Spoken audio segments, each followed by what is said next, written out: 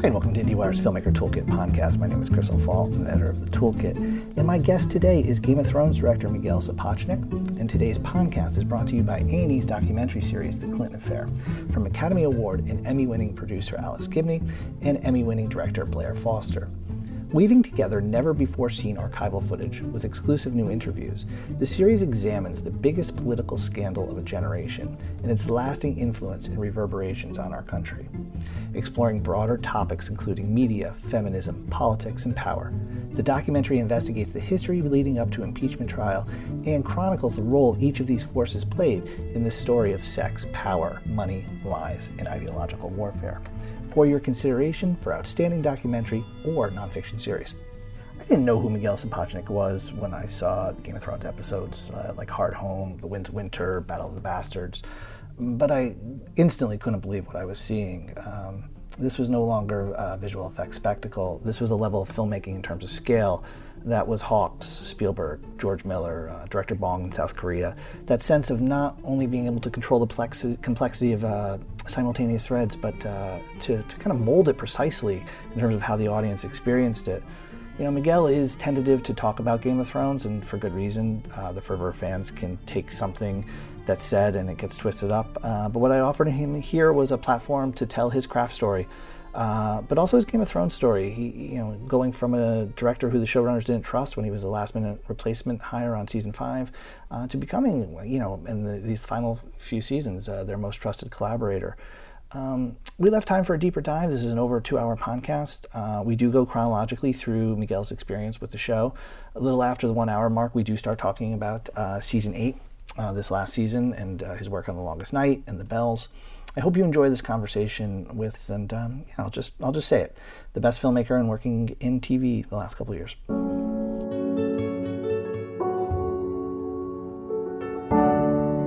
The first one you did, and I rewatched it earlier this week, The Gift, which I don't mean it's an ordinary episode, because you've done some extraordinary battle ones.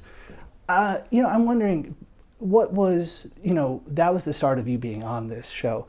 What was that like? How did you get onto the show? And then I'm curious, what about The Gift made them think, this is the guy we want to work with, at that time, what was the biggest battle scene, Hard Home? So the originally there were 2 episodes. Game of Thrones directors up until the last season directed blocks of 2, so there are 5 directors per season, and each director directs 2 blocks.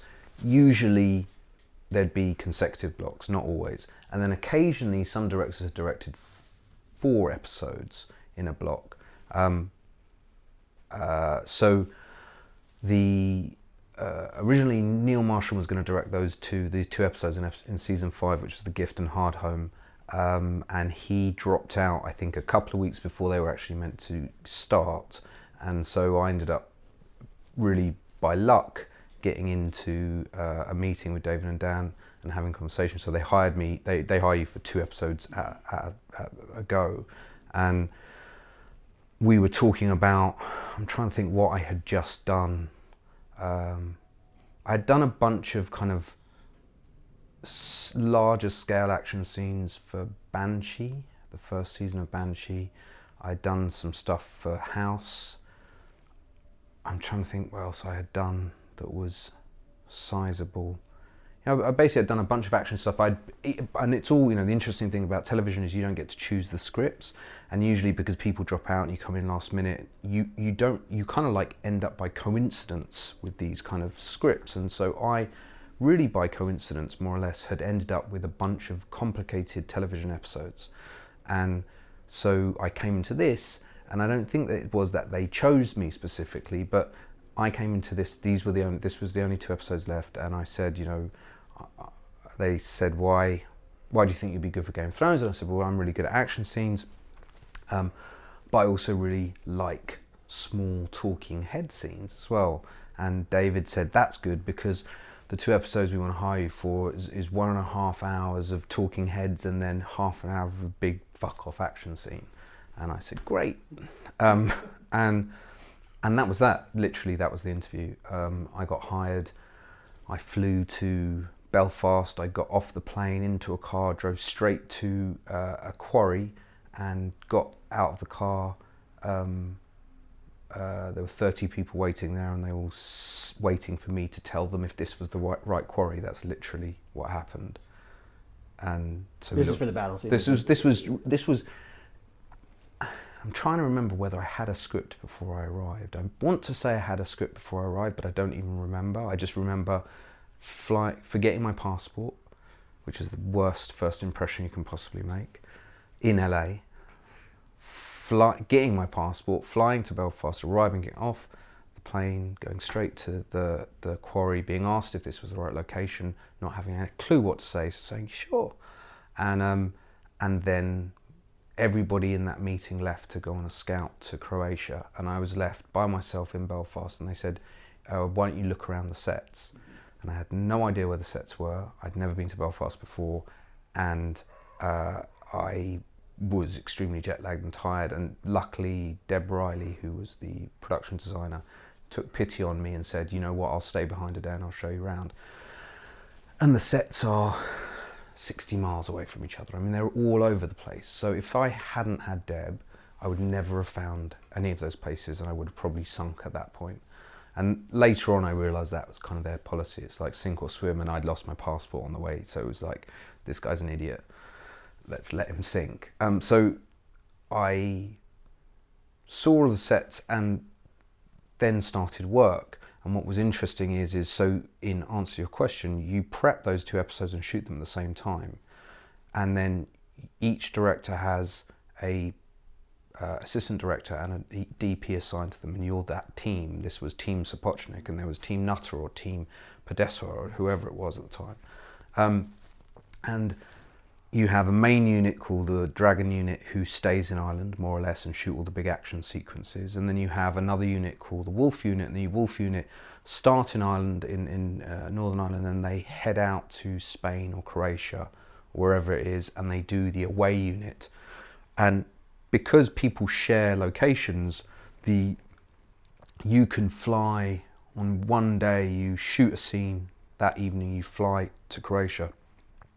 The next 3 days you shoot a scene in Croatia, then you go to Spain, you shoot another scene, and then you come back. So they cycle the directing teams through the locations as much as possible, using Belfast as the base of returning standing sets they can come back to. So it's a big machine. So what is, at that time, I think it was 25 days an episode, something like that. So what was 50 days of shooting spanned over 6 months. And so there were days when you didn't shoot, and there was days when you were prepping, etc. But what was different and unusual for me is that I had this big monster of a scene, which was Hardhome. And it was towards the end of the schedule, and nobody wanted to talk about it. Literally, I'd walk down the corridor, there's a long corridor in the production office, and I'd walk down it, and people would see me, and they would go into their rooms so that they didn't have to talk to me, because no one wanted to deal with something that was that far ahead. The kind of eye of production looks at what's in front of you for the next 3 weeks. They try not to get too stuck into the stuff that's later, and I had stuff at the beginning and stuff at the end. And so there was a fair bit of stuff that got shot for The Gift that was first, and naturally Hardhome, because it was at the end of the schedule, came later. So I'd had some experience of working on Game of Thrones and shooting on Game of Thrones before I reached the shooting of Hardhome, and that was as much separation as it was. And so the interesting thing about The Gift as a whole is that The Gift is a relatively straightforward episode. There was one fight sequence in it, and I use the fight sequences just as a way of differentiating, drama without action, which is quicker to shoot than drama with action. And so it was relatively straightforward in terms of shooting until this particular sequence was going to take place. And interestingly, that year David Nutter was shooting the last 2 episodes of that season, Mother's Mercy, and then another thing, I can't remember what it was, but there was another big battle that was being done, which was happening in this kind of fighting pit, and it was being shot directly before Hardhome was being shot. And so everybody went off to do the mother of all battles that anyone had ever done before on this show. And then they were all going to show up exhausted, tired, to shoot Hardhome. And I remember feeling like, why the fuck did they schedule it this way? Because I was going to get a tired crew. In part, I mean, it was a different unit who was shooting it, but you do cross-pollinate with VFX supervisors and things. So, so I never really got that experience of just doing the gift and then them saying, okay, well, we should try this. Okay. It was like, here's the whole thing, that comes at the end, work it out. I'd seen some stuff, they go by Dan and Dave, right? Okay, we'll just call it that. I had seen some stuff where Dan and Dave had talked about the fact that how with Hardhome you had kind of shaped some of the story of the battle. It was a lot bigger, and part of it was a conception of it, both in terms of point of view, but also in terms of that wall and a horror element, and also just seeing it more of as a massacre and then instead of like this kind of arcing battle. I'm curious about that feedback loop. Even though what you're describing is being thrown right into the deep end, that element of the filmmaking going back and kind of affecting story rather than it just being like, okay, time to execute this script and stuff. David, because he hates being called Dave. Okay, got it. But I'm going to call him Dave in this interview just to wind him up. No, David and Dan, they didn't like me very much the first year because basically until I did Hardhome, because the second day of shooting I shot something that they didn't like, which David always likes to tell the story of.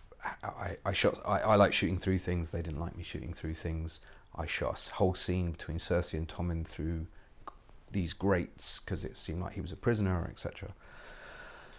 And everyone was super happy. And then on the weekend, I got a phone call from Dave and Dan. As soon as I saw it was them calling, I knew I was in trouble. And they said, we saw the thing you shot, because they liked the first day I shot, which was this scene where I was selling oysters, and then the second scene, which was my second day of shooting, they weren't so keen on. They said, it's so self-conscious, and we hated it, basically. They literally said, we hate it. And I said, look, I shot, and I'd actually shot it really quickly, and we were all going to go home early, and I shot some extra coverage just because I felt bad. And so I was like, I shot a different version of it, I'll send it to you.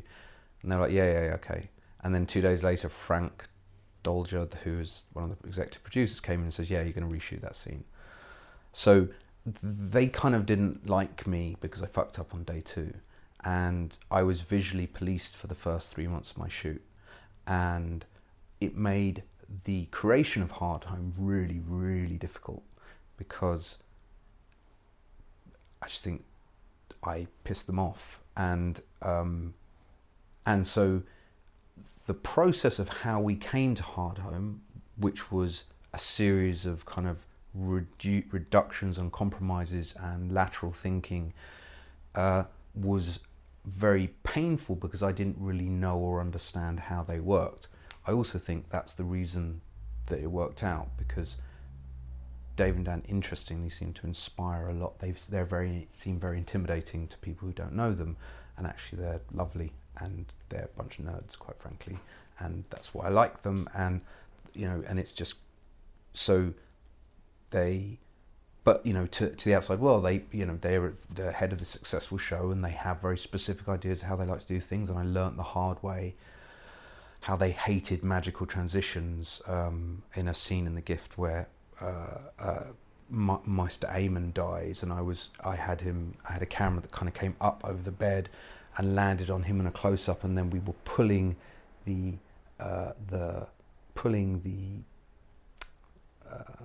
linens from under him to reveal a bed of sticks, and then pulling back, and he was basically dead on his funeral pyre. And we did the A side of it, and no one said anything. And then the B side, he had this pillow which was left over from the A side of the shot, and David was there, and he was like, "Why is there a fucking pillow on the funeral pyre?" And I was trying to explain. He says, "Why are you doing that?" And it was a thing. And I remember, we were kind of burning this guy, and we could only burn him once. Kind of a graphic match from the exactly, bed. Yeah. It's a digital match. So yeah. basically, it was like we came up over his face, and then we did a digital transition stitch into being pulled back in Castle Black. Miguel, by the way, is right now doing a crane shot up and over, looking down. I use my fingers a lot. So there was a lot of difficulties from my perspective in terms of creatively not understanding what it was they were after and trying to understand. And so I spent 3 months really trying hard to learn and understand what was Game of Thrones. And I did this when I worked on House, which was my first television show that I ever worked on. They said I was offered an interview. It got put off 3 or 4 times, and so I watched 90 episodes of House, not in order, until I figured out the formula they use in House, which is 2.5-minute scenes have 3 setups, 5-minute scenes, anything over has 5 setups, and not 5 setups, but as in they're 5 directions that they shoot in, and it's not. I do those things because I find it useful to understand the kind of what's the algebra, what's the math of something. Here it was trying to figure out, well, what's the style they're going for, and they would always say, oh, we don't have a style, but they have a kind of, eventually I got from them, they like a traditional David Lean style. They don't want directors coming in and doing things that are different because they want people to watch the entirety of the series as if it were one long movie, which makes a lot more sense now as well, at the end of season 8. But so the battle was to try and figure out how to retain the style they wanted and at the same time work within the 9 days we were originally given to do Hardhome, which was an impossibility to do. 9 days for the battle? Yeah. Okay. And that was from the moment they arrive, which include the big dialogue scene and the arrival, until the very end when the Night King raises his arms. And it's like, there's a physical impossibility to achieve that in that time. And so basically my fight became twofold. One is, how can I get as close to that number as possible? And 2 is, how can I do it in a way that still satisfies the requirements of the show? And I think that process led to having conversations with them where I had to simply say, I can't do this, but I can do this. And I learned that very quickly was the best way to approach them about anything, is if you go to them and say, I can't do this, they ignore you. And if you go to them and say, I can't do this, but I can do this, they listen because you're offering them an alternative. And the more that I did that, the more we reached a place where it was easier for me to show them in script form, because it was a format that they understood and that they could also left room for imagination as well. So it wasn't me limiting them in the one hand, but it was a format that they felt comfortable in. So we kind of like bantered around with the script, and it was just ways of showing them, and they kept some, they lost some, they did, eventually their script is their script. But the important thing is trying to get a dialogue with them that was speedy enough that they had time for, because they had 4 other directors pestering them for stuff, and reach a point where we could get to the answer of how we're going to do this when it's 2x, 3 times as big. And I think it became a series of ideas based on here's the pitch. The pitch is, we don't have the money to have 100,000 wildlings be attacked. We need to make it smaller. How do we do that? We can't even afford 5,000 whites, which was the original number that attacked the wildlings. And it was like, okay, well, let's put them in let's make them come through some sort of bottle stop, some archaeological thing that would stop them from being able to get through at speed, which at least slows them down, because otherwise the guys at the back of the wildling encampment would be dead within seconds, and so would the guys at the front of the wildling encampment. They wouldn't escape. No one would escape. And the reality became a great selling point for them, because they like things that are based in or credible. And then when we couldn't find the art, we had to change the quarry because the people who owned the quarry believed that we were blasphemous, because they were very, very Catholic, and they thought Game of Thrones was just a blasphemous show. So we changed to a different place called Macromorn, and then we kept working through that, and then eventually I was like, okay, we'll build a fence, because if we build a fence, it's high enough that you can't see what's over it, but you can hear it, and it can break down, and let's make the entire... So we basically took a section of the battle and focused on that, brought everybody into a smaller area, and then surrounded it with a fence with an unspeakable force on the other side. And that's how, and I used the Jaws analogy because it was an easy thing to use. And then as soon as I came up with that, they responded. So I think they responded to my ideas before they responded to me as a director. And that was an interesting thing, because they're writers, and so it was. I feel like that was haven't really thought about it before, but it feels like that was a good place to start. And it was only about the third or fourth day of shooting that they actually went from what do you want to what do you need. Yeah. It's interesting to me because some of the solutions visually and in terms of the visual storytelling are things that you kind of build on. Another one, what you're talking about is a spatial solution. You know, you're building a fence and a wall, and it's a sense of the space outside, and so much of what you're doing is spatial. And there's also an element of, I'm curious, at the time I think this is one of the biggest things they had done, right? Hard Home. I think it was, and so there is also this element of what one sees right away is also compositions in terms of scope and in terms of visual effects.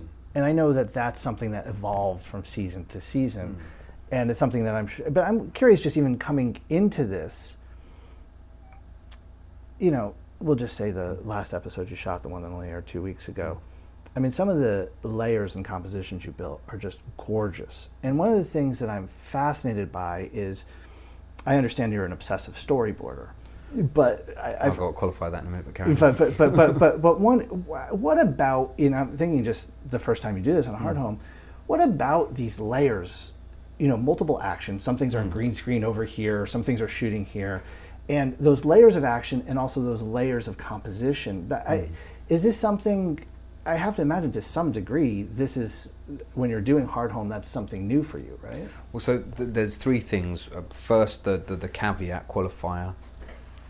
I love my wife, but I'm not an obsessive storyboarder. In fact, I avoid it wherever possible. I was. Are you assuming your wife is my source on this one? I was a storyboard artist, right? Oh, okay. So I used to storyboard for directors, which is how I learned to direct in part, and I like storyboarding.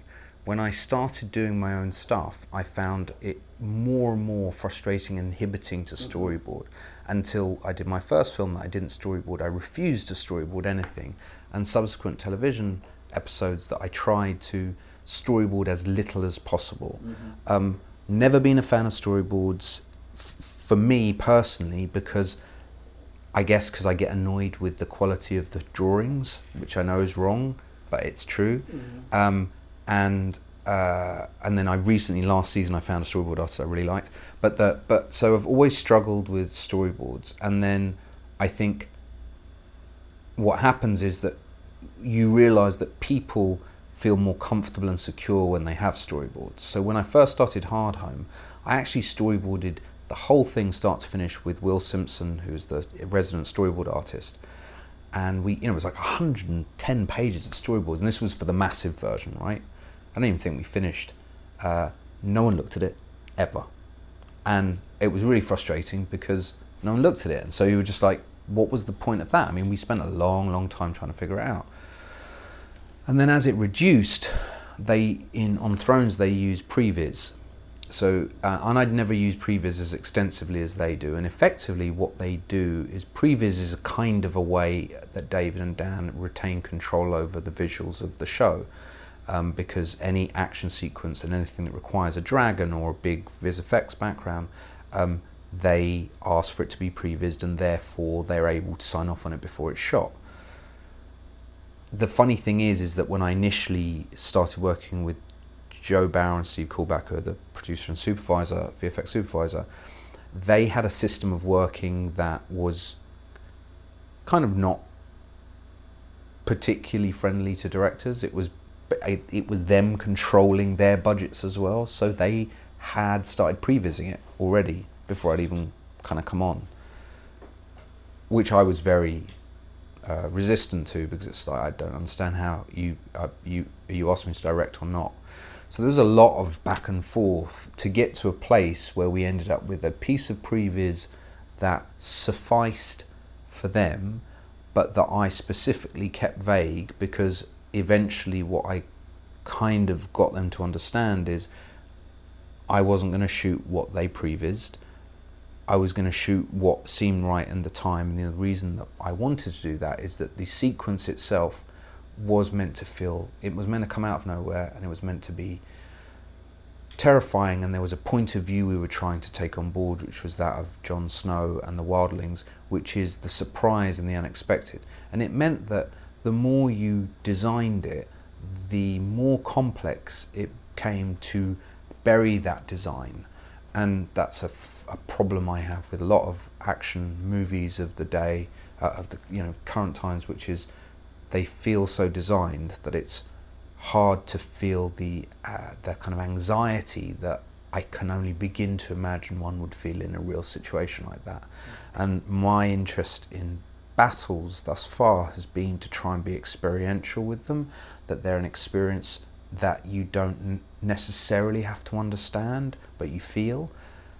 David and Dan are very good at forcing me into geographical shots, which I always resist a lot, and it's part of why I think we work well together, because I don't think they're a bad idea. It's just sometimes for me I like being caught up in the chaos, and I think I don't want to let the audience off the hook, and they're very good at saying, let's drop back, let's take a look, let's go back in. So with Hard Home, there was two issues I had to deal with. One is that there was a visual effects department and component that was very large that required me to pre-visualize or to storyboard sequences that I didn't want to storyboard specifically. And then we also came down to look at the quarry we ended up with, and the quarry, well, it wasn't meant to be a quarry, it was meant to be an ocean, right? It was a quarry, so that was already a problem because it was a piece of water, body of water surrounded by land, and we were talking about a place that was meant to look out into the ocean, and it was a silent water, 300 meters deep, so it was seriously cold. No movement on the surface. We had boats doing donuts on the water to try and get waves up, etc.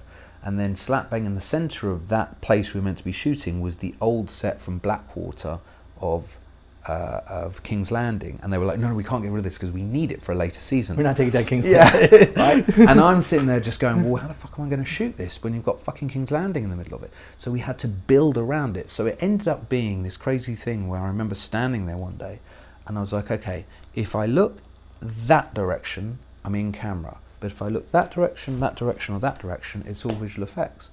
How the fuck do you want me to shoot this? And it was a quite big argument between me and Joe Bow, the visual effects guy, because I was like, I can't shoot this if I can't create a sustainable environment for my actors to work in. And that was the thing that I really wanted to do in Hard Home, was create a place, a kind of a playground for the actors where they could get so immersed in it that they felt like they were in the real thing. And so that became a big thing, and I think, long-winded answer to your question, the style that evolved from Hard Home that then was used subsequently as we went through the rest of Game of Thrones was born in part out of a weird necessity to find a functional and efficient way of shooting, and at the same time to, without shaking things up, because that's what Dave and Dan did not want, is to shake things up, I was looking for a way to distinguish why this sequence would be different from the sequences that went before it. And I think this is often for me has been the most successful way of how do you shoot a movie? Like, what's the style? How do you direct a movie? What are you going to do? How are you going to do it? I just saw Mother last night by Darren Aronofsky, and it was very interesting watching something that was essentially could have been done on a very low budget, but was done on quite a large, sizable budget with extreme attention to style and a way of directing it, and very specific, and he's thought about all this stuff that ultimately superseded the story that was being told. And for me it's like somehow you have to turn your negatives into a positive, and so in that situation in Hard Home I was not particularly trusted or liked by the showrunners. I was being given too little time to do something, and I was shooting in an environment where we only had 7.5 hours of daylight a day when we needed 10-hour days, and there was terrible weather increments coming in all the time. Somehow that had to be my advantage rather than my disadvantage. So that was really the ethic, the ethos, I think is the right word, that I used to walk into that. You're talking about what's immediately in front of the camera and feeling. It seems as if one of the things that was key with that scene was these extras who kind of got in the battle, and so you really actually staging, and the thing that you fought for was a space in which you could actually create the chaos in front, right? Yeah. absolutely. There was. So and this again is like something I've learned over the seasons. But what we started there was we created controlled chaos, and we assigned. We had a group of extras who were insanely loyal to the show. Like, they wanted to be there through rain or shine, 16 hours a day, crazy amount. And they were ready. They wanted to do anything. They would do bloody anything. You had to look after them, you had to feed them, you had to make them feel like it was part of their story. We had a God mic, which is like a PA system, and I would talk to them on a microphone very often, just tell jokes, do silly things, whatever. It was like engaging them meant that when you looked for that return, which is like active engagement from people who had to believe they were being run into the water by an army of the dead, they would give me the stuff that I wanted. And then we had to essentially infiltrate that group of, I don't know how many people it was. I don't remember how many extras it was. It was somewhere between 250 and, or maybe it was 260. It was somewhere between 250 and 300. And they would alternate between being, you know, whether it was a white-centric day or whether it was a wildling-centric day. They would change over the costumes. And then we had 60 stuntmen, and they would infiltrate that group. And they were basically, some of them would become team leaders of different groups of people. And we had to find a way to create chaotic situations where no one was going to get hurt, and motivate the crew and the cast in a way so that they knew what was going on. Because the worst thing is when you're in one of those situations and they can ignite really quickly. If things ignite, you have to be able to know how to cut it out and calm it down immediately. And there's a couple of shots in Hard Home where people were really punching each other. There was a couple of moments that things got crazy because you get so immersed in what's going on. But it was always ultimately a controlled environment. And what we would do is for example, when we were trying to get all the wildlings to run into the water to jump onto the boats, we just set it up as Bulldog. And that was the easiest thing. The night watch were the guys playing Bulldog, and then everybody else had to get through them. And by making it a game, or giving everybody the basic understanding that it was a game, that you were playing it as a game, there were rules. And so people didn't break those rules. And I think that's part of the kind of mentality of like, how do you get large groups of people to look like they're going at each other, but actually make sure that it's safe? We now know you as this architect of Game of Thrones battles. I mean, I think that's probably, I'm curious, before Game of Thrones, were you a battle guy? Like, are you like a scope, partially battles, violence? I mean, are you someone like in the daydreams when you were a young filmmaker? Like, what filmmaker's career did you want to have? I'm not talking about in terms of quality, but I'm just saying, like, I want to do these type of movies and have this type of thing. I don't necessarily get the sense that it's Peter Jackson or someone of that. Not really. I mean, I think I fell into doing, like, if I can characterize the sequences that I do as complicated sequences rather than necessarily battles, because Winds of Winter is a complicated sequence. It's made up of lots of pieces and stuff like that, but it's not a battle sequence. I always admired complex sequences. I remember going to see the first J.J. Abrams Star Trek and coming out of it thinking, I have no idea how he made that.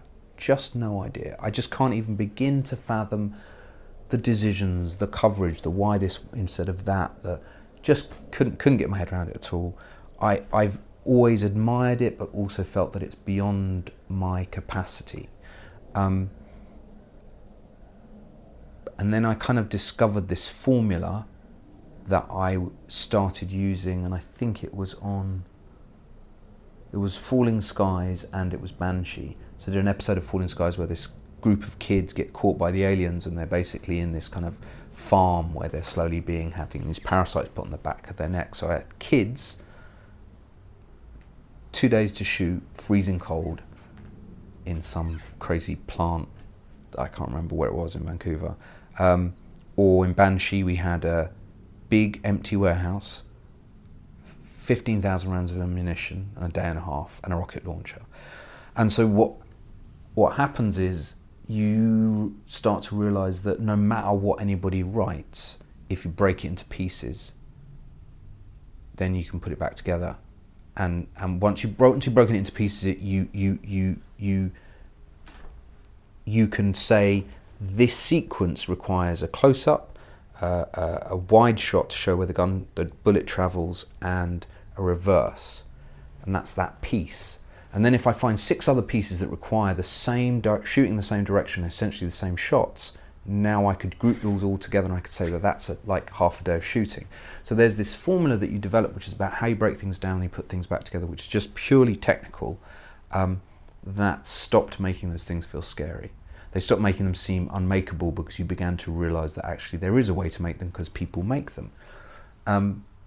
But it wasn't a choice. It was just I happened to do, like I said, I had a coincidental, like the first House episode I ever did, which was the first TV episode I ever did, was a kid, was a Matthew Lillard and a little girl trying to help a woman who has a seizure on a subway underground track, falls into the track of the underground, and he jumps down, and when he jumps down to get her, the train's coming and there are 250 passengers on the train, on the platform, and they're calling saying, get out of the way, get out of the way.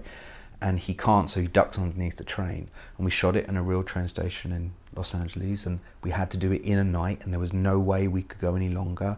And suddenly you start to realise that motivating 250 people to care about what's going on down there means you have to interact with them. And once you've got the extras interacting, if you've done your work with the actors know what they're doing. The extras are the ones that you want to make it feel real, because you cut to them and suddenly people light up because they feel like it's really happening. And so that became a kind of like, all right, that's a formula, right? You take that formula, you can apply it to anything, doesn't matter how big it is. And you apply it to the bells, it was the same thing. But I feel like if you had said to me when I saw Star Trek, like when I saw Star Wars, I wanted to make that. But that wasn't as big as the stuff we're making now. But when I saw Star Trek, I was like, no idea. Just, happy to go watch that stuff. So let's jump over to Battle of Bastards, because this is something, we were just talking about the fact with Hard Home, a kind of battle in terms of the space and where visual effects are and where we could look. Battle of Bastards is a remarkable piece of filmmaking that is told largely through space. We have this triangle, and the story of this triangle of Ramsay and Snow and Sansa, and you have told it through this it plays out in the battle. And it has an incredible, once again, for all these different layers and things going on, it's an incredible spatial orientation that also is telling the story through space. And part of the reason I summarize it that way is I'm wondering, off Hard Home, clearly Dan David had a better opinion of you, but there has to be an element of also control over the space. What you just had described with Hard Home, I can't imagine you had to fight those battles and pull off Battle of the Bastards. Yeah, kind of. I mean, the thing is, here's what happened. So it was a really interesting, actually, and I found it really interesting. I remember, so they say, do you want to do the next season? I was exhausted by the previous season, and I must admit, I was like, I don't know if I want to do that again. Oh, it'll only be 3 months, Miguel. I was like, I just can't be away from my family, because I was away from my family for 6 months, and I just had my kid as well.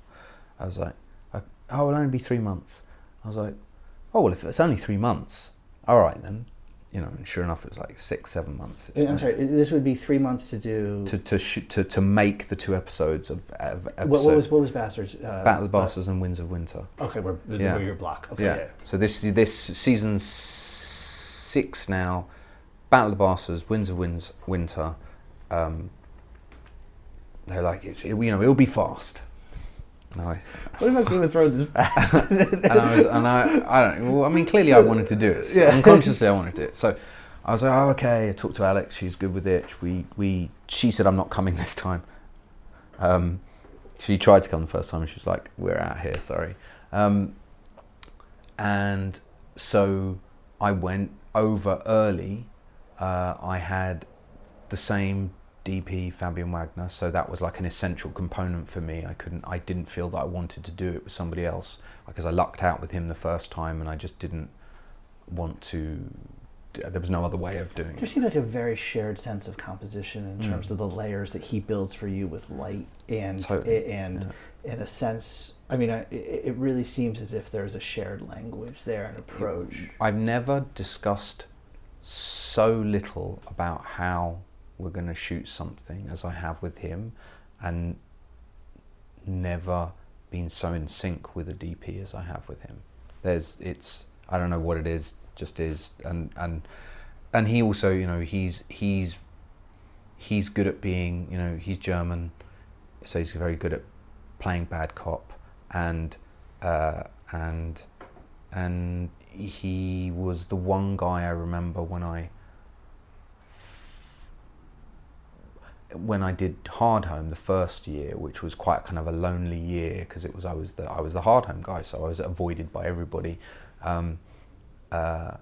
He used to call me every weekend and check that was okay, and those things mean an enormous amount when you're in that kind of situation, and you feel like you're being bombarded. You know, somebody offers you a lifeline of just a check-in, just a text to say you're right. You just like they become, you just like, you adore them. So you know, that the combination of that and the fact that he's really fucking good at what he does, and also has an ease with which he does it, made it was, I could not do something without him. And interestingly, he wasn't that keen on doing another season because he had done a previous season, so he was like on his third season, he was like, I don't know if I want to do this.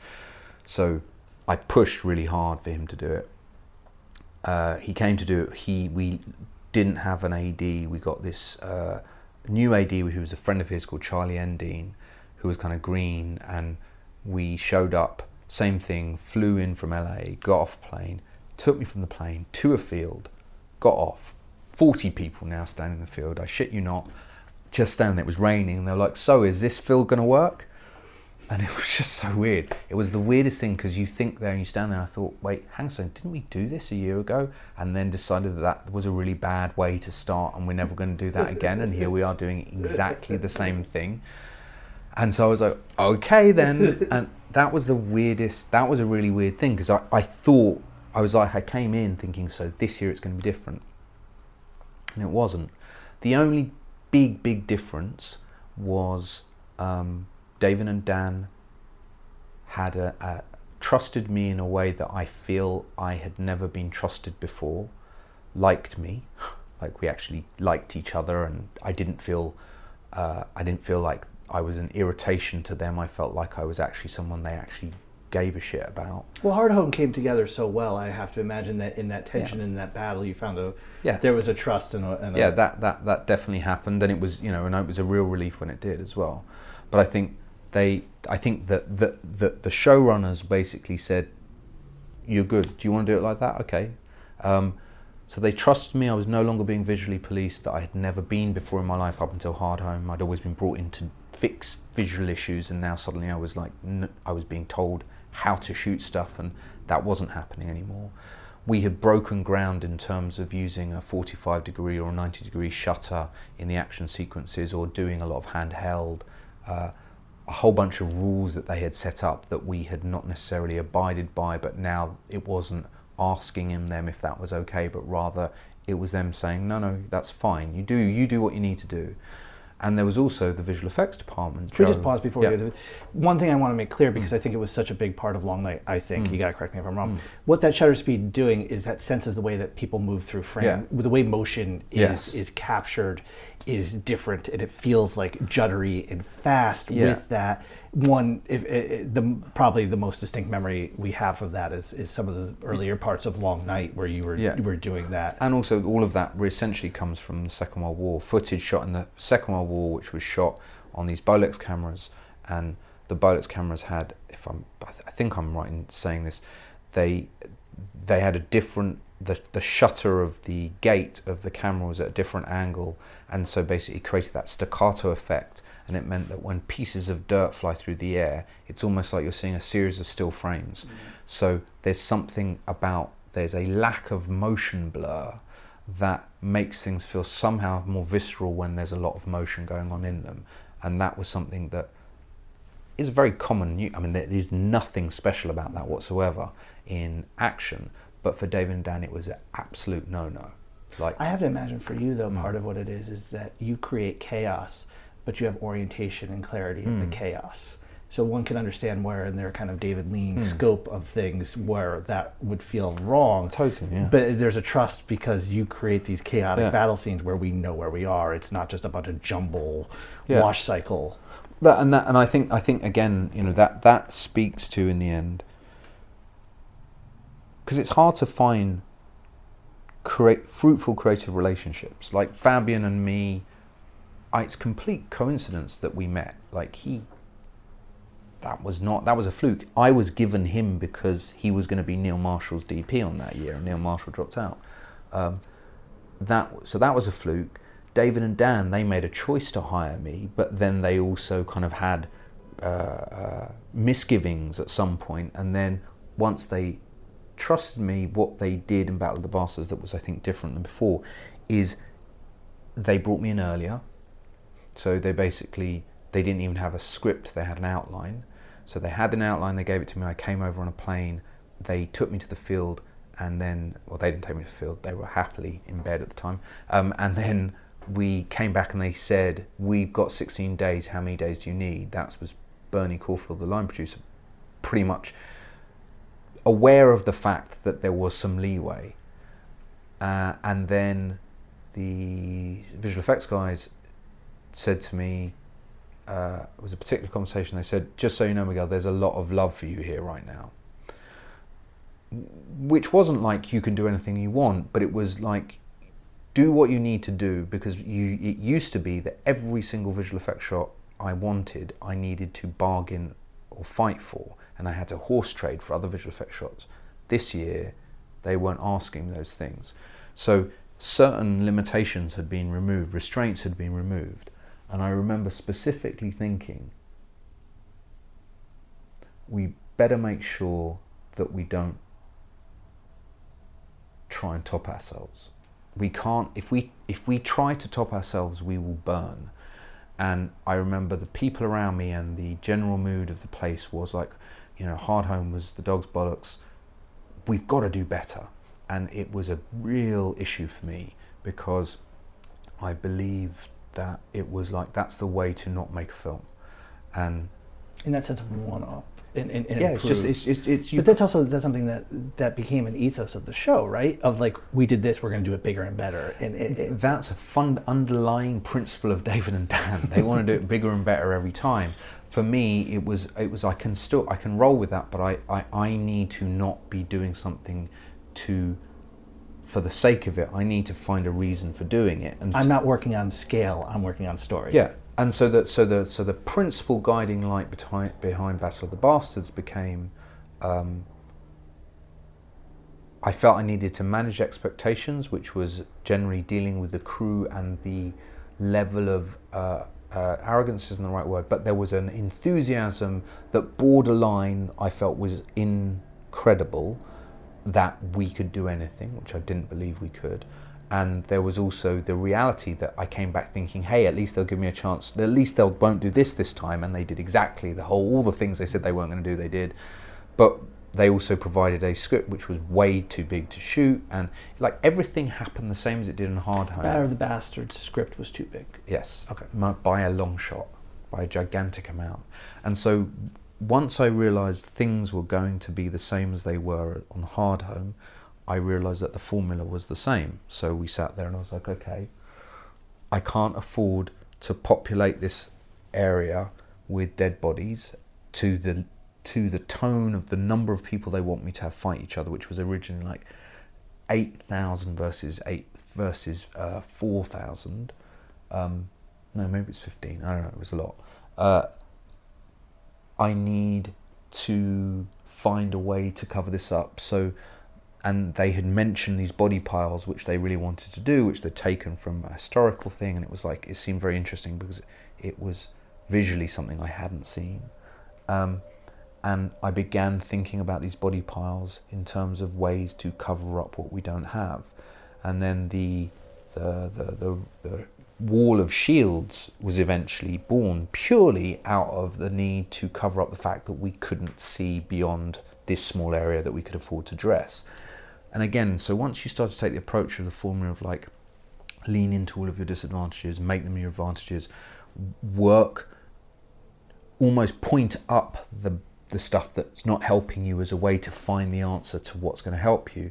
And then fundamentally, and I think this was the key element, is look at the story from the perspective, I think it's something I forgot to mention about Hardhome, but every story has a spine, every battle has a spine, there's a singular story you're looking to tell, sum it up in one sentence and hold to that.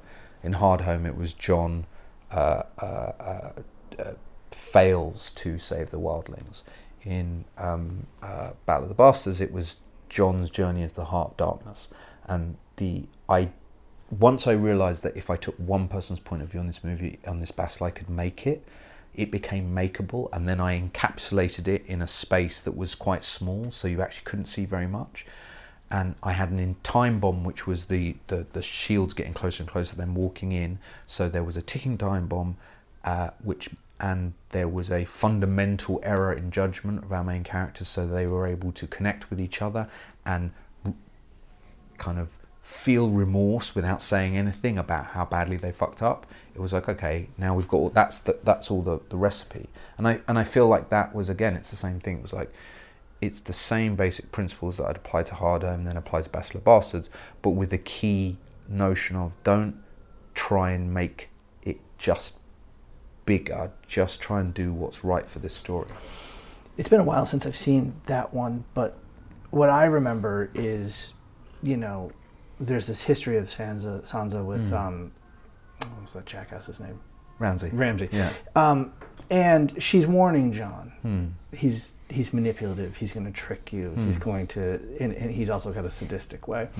And what was fascinating about it is that the battle ends up being that very thing. Yeah. That very thing in that story. And when you're talking about Jon's journey, it's really told in terms of, like, you're talking about what we can see in terms of space. It really becomes Jon falling into the exact spatial battle trap of what Sansa ended up with. And I think it's fundamental. Like, there's a repeated theme within Game of Thrones in the way that they write the stories. They warn you of things that are going to happen, and the characters do it anyway. And it's almost, they warn you, they summarize it, and then it happens in its entirety. And most definitely, there was every step of the way through that season towards that battle was the idea of Ramsay is smarter, faster, and meaner than you will ever be, Jon. How can you expect to beat him? And Jon saying we have to try, And actually, there's an interesting thing with Kit, which was Kit in that particular season was feeling quite, I guess, a little unclear as to what his character was doing. And I believe that was the beginning of that season, is where he had come back from the dead. And so again, I was like, well, we should lean into that. We should make that the story. Your story is, and that's working within the parameters that David and Dan create, but it's also, there's room for improvement in terms of, giving actors something to play off. And in this particular battle, what was essentially happening is it was a bar brawl between two guys in a big field. And so I was like, we've got to give this point and meaning. And Ramsay knows exactly what he wants, and Jon doesn't. And Ramsay is driven by a precise, by malice and vindictiveness and what have you. And Jon is just dead inside. And so that was like the idea of the battle, at least from my perspective, and I took with Kit, was we're going to bring Jon back to life by putting him through hell and coming out the other side. And then by pure coincidence, we ended up with that the kind of rebirthing scene where he gets crushed, etc., etc. But I wish I'd have thought of that before we ended up on set thinking of it. I want to return to something that we were talking about before. Part of this is about controlling what's in frame and your limitations, but I'm curious in terms of the visual effects. What became what did you learn from Hard Home in terms of working with the team to have a certain level of control and to have a certain amount of communication about what you wanted in terms of the composition? Was previs instead of it being the tool to monitor Miguel, became the tool to communicate it out? Yeah, totally. So the second year that I was on Thrones and we were doing Battle of the Bastards, I hope I'm remembering this correctly. They knew that I wasn't going to accept them making previs without talking to me. So the visual effects team waited for me. And interestingly, what happened is, as a result of them waiting for me, we were behind because I was still trying to come to grips with what we were trying to make and the size of the field and, all the auxiliary facilities that were required to house all these horses and these people and et cetera, and everything that is a pretty serial aspect of the show, which I'd then use in the subsequent season. But so what started happening is instead of doing storyboards, I started making shot lists, and I wrote shot for shot, cut for cut, the first third of Battle of the Bastards, and I gave it to these 4 previs artists, and this guy called Pat, who was like the lead guy, and they started basically making me dailies. And so I started cutting it ahead of time, and again, ultimately what I was trying to do is, if I at bare minimum shoot this, you'll have your sequence, and here are the visual effects shots required to achieve that. But I won't have 1 camera, I'm going to have 4. And so I'm going to shoot you 4 different versions of this, and auxiliary stuff, and and then we're going to be able to choose. But at the very minimum, you'll have this. And what it meant is that the visual effects guys get off your back because they feel that they have the information they need. They had become familiar with the fact that I was never going to just shoot what were in the storyboards or what was just on the in the previs. So they were kind of, I'm assuming they were kind of putting something aside because they knew there was other stuff that was going to come in. I was given the space to, like, for example, going from a 2-camera show, which is what it was, into a 5-camera show was something that was a fight, and then, but once it got going, they realised the value of having that. And actually, it was 4 cameras. Fabian was the 4th camera, and he wouldn't know what he was shooting until the very last minute. You literally wouldn't know where Fabian was going to be shooting his shot from. You'd see a camera go up like 20 seconds before you're about to shoot. Oh right, he's shooting over there. So there was an unknown quantity. It was like a roaming thing that we did, but it was amazing how much great stuff it provided. It's part of the idea. Part of the idea here is that there's so much energy and time and human emotion and physicality into what you're staging that you don't want to do it. You want to put energy towards certain amount of takes, and let's get as much as we can get from around it. Yeah, I think that I think what happens is, if you do, once you go past, even towards the end of every day, everyone gets tired, right? When you're into 5 days, you're no longer sprinting, you're trying to do a marathon. When you're into 10, 20 days and you're doing the same thing, it's the same level of physical effort required and thought process to do it, you need 2 really important things to happen. One is you need to maintain the morale of this group of people, and that is the job of a director, I do believe. And 2 is you need to make sure that when you're shooting, you have every single lens you can have on it, because stuff is going to happen that you didn't know was going to happen, and angles are going to become apparent that you didn't know were going to be apparent, and you have to be okay with letting that happen. If you want to create chaos, you have to exist a little bit in that chaotic world. But there's another aspect, which is, before you get there, you have to this is my belief, you have to means I have to. Some people do it in other ways, but I feel I have to meticulously know exactly what I'm going to do at every minute of the day from the beginning of the shoot to the end of the shoot and in preparation for the shoot, because I want to have thought of everything so that when I get down there I can just throw it all away and say, nope, we're going to do this. The reason is that stuff happens you can't possibly know is going to happen.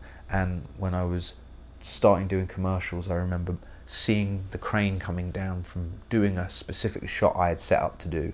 As it came down, it did that or something, and it was such a cool image. I was like, wait, and my producer turned and said, what?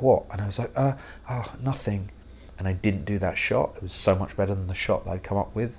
And I've learnt that grips who kind of just sit on their Apple box and put the camera down end up choosing amazing shots without realising it. So I just watch the cameras when they're being left places. Like, all these things that happen that you can't think of is part of what allows you to create the chaos on top of something which has a very ordered line. And that's the path that everyone can follow, that the visual effects people have.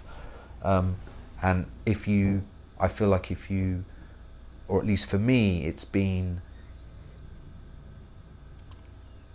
I'm not sure I've yet learnt how to do an action sequence where I just have one camera following one concept all the way through.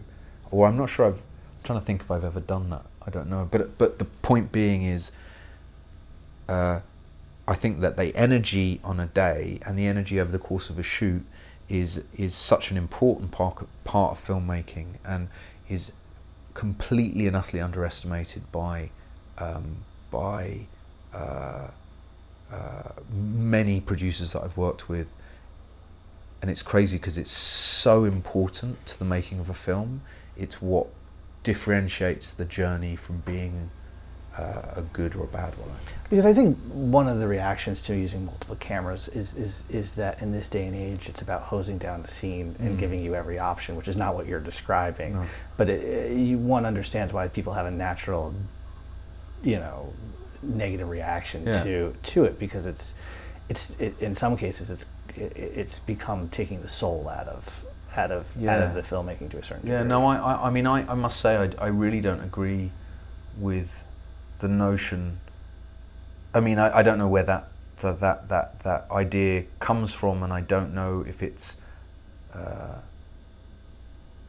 everyone has a different way of doing things. Like the most interesting thing that I found over the years is basically I've reached a point where it's just like, if you want somebody else to do this job and they can do it faster and it'll be probably as good if not better than what I do, go right ahead. I do this, and I try as much as possible to do it as efficiently as possible, because I'm interested in efficiency. I think that's actually really interesting.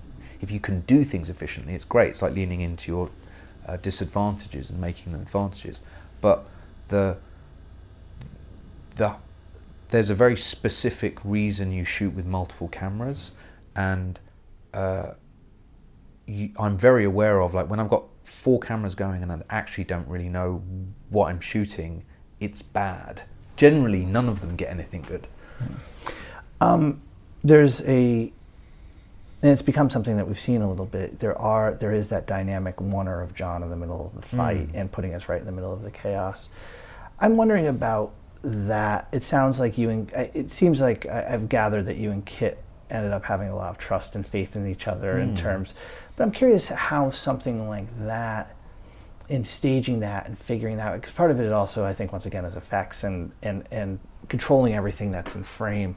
I'm wondering if you could talk a little bit about how to get those beats right, to get something like that, because it's not simply, I think sometimes, you were immersed in the action. Well, yeah, that doesn't just mean you have a handheld thing and you're in the middle of the thing. That thing has to be like choreographed to a certain degree. I wonder if you could talk about the approach and how you do something. So that was probably the one time in the second season where I probably gave in a little bit to the idea of, wouldn't it be nice to do something even more complicated than the single shot that we did in Hard Home, which was effectively like, 25-second shot or something. We were so excited about, we'd done this 25-second shot, all this shit was going on, and and like in the end, all was fine. But it's funny how, on the bells we had a 7.5 minute continuous take as she runs through the city. The entire thing was a one-up, and we cut it up in the edit room because we got bored. So it was like there's this. So what I was actually trying to do is, it wasn't looking at a continuous take. I wasn't interested in that initially. What I wanted to do is, the core story was, we need to be by John's side. That's how we're going to experience this. And it was built, and that existed because it was important for the character, and because it was a way of reducing the overall cost of not trying to film a battle unless it related to John in some way, at least in preparation. When it came to shooting, we found that we had more options than we thought. The horse charge, which I don't know. I don't remember if it was in the script or not. But the horse charge, I remember studying the horse charges over the years in horse charges in film, discovering so many of them were aerial shots, discovering that many horses died in horse charges, and also when they were in film they died because if they fell they broke their ankles and they get put down, etc. So slowly building up and trying to look at horse charges until I got to the point where I was like, we do not have the money or the time to shoot a horse charge. And we got to that point, I was like, okay, we don't have time to shoot a horse charge, so how are we going to do it? And I was like, well, what would be different? Oh, it would be different if you weren't on a horse in the middle of a horse charge. And literally that was it. I was like, oh, that's great. What if you're not on a horse? That could be cool, because then the camera doesn't have to go anywhere and we can just stay still. And so I remember pitching that to David and Dan, I think. And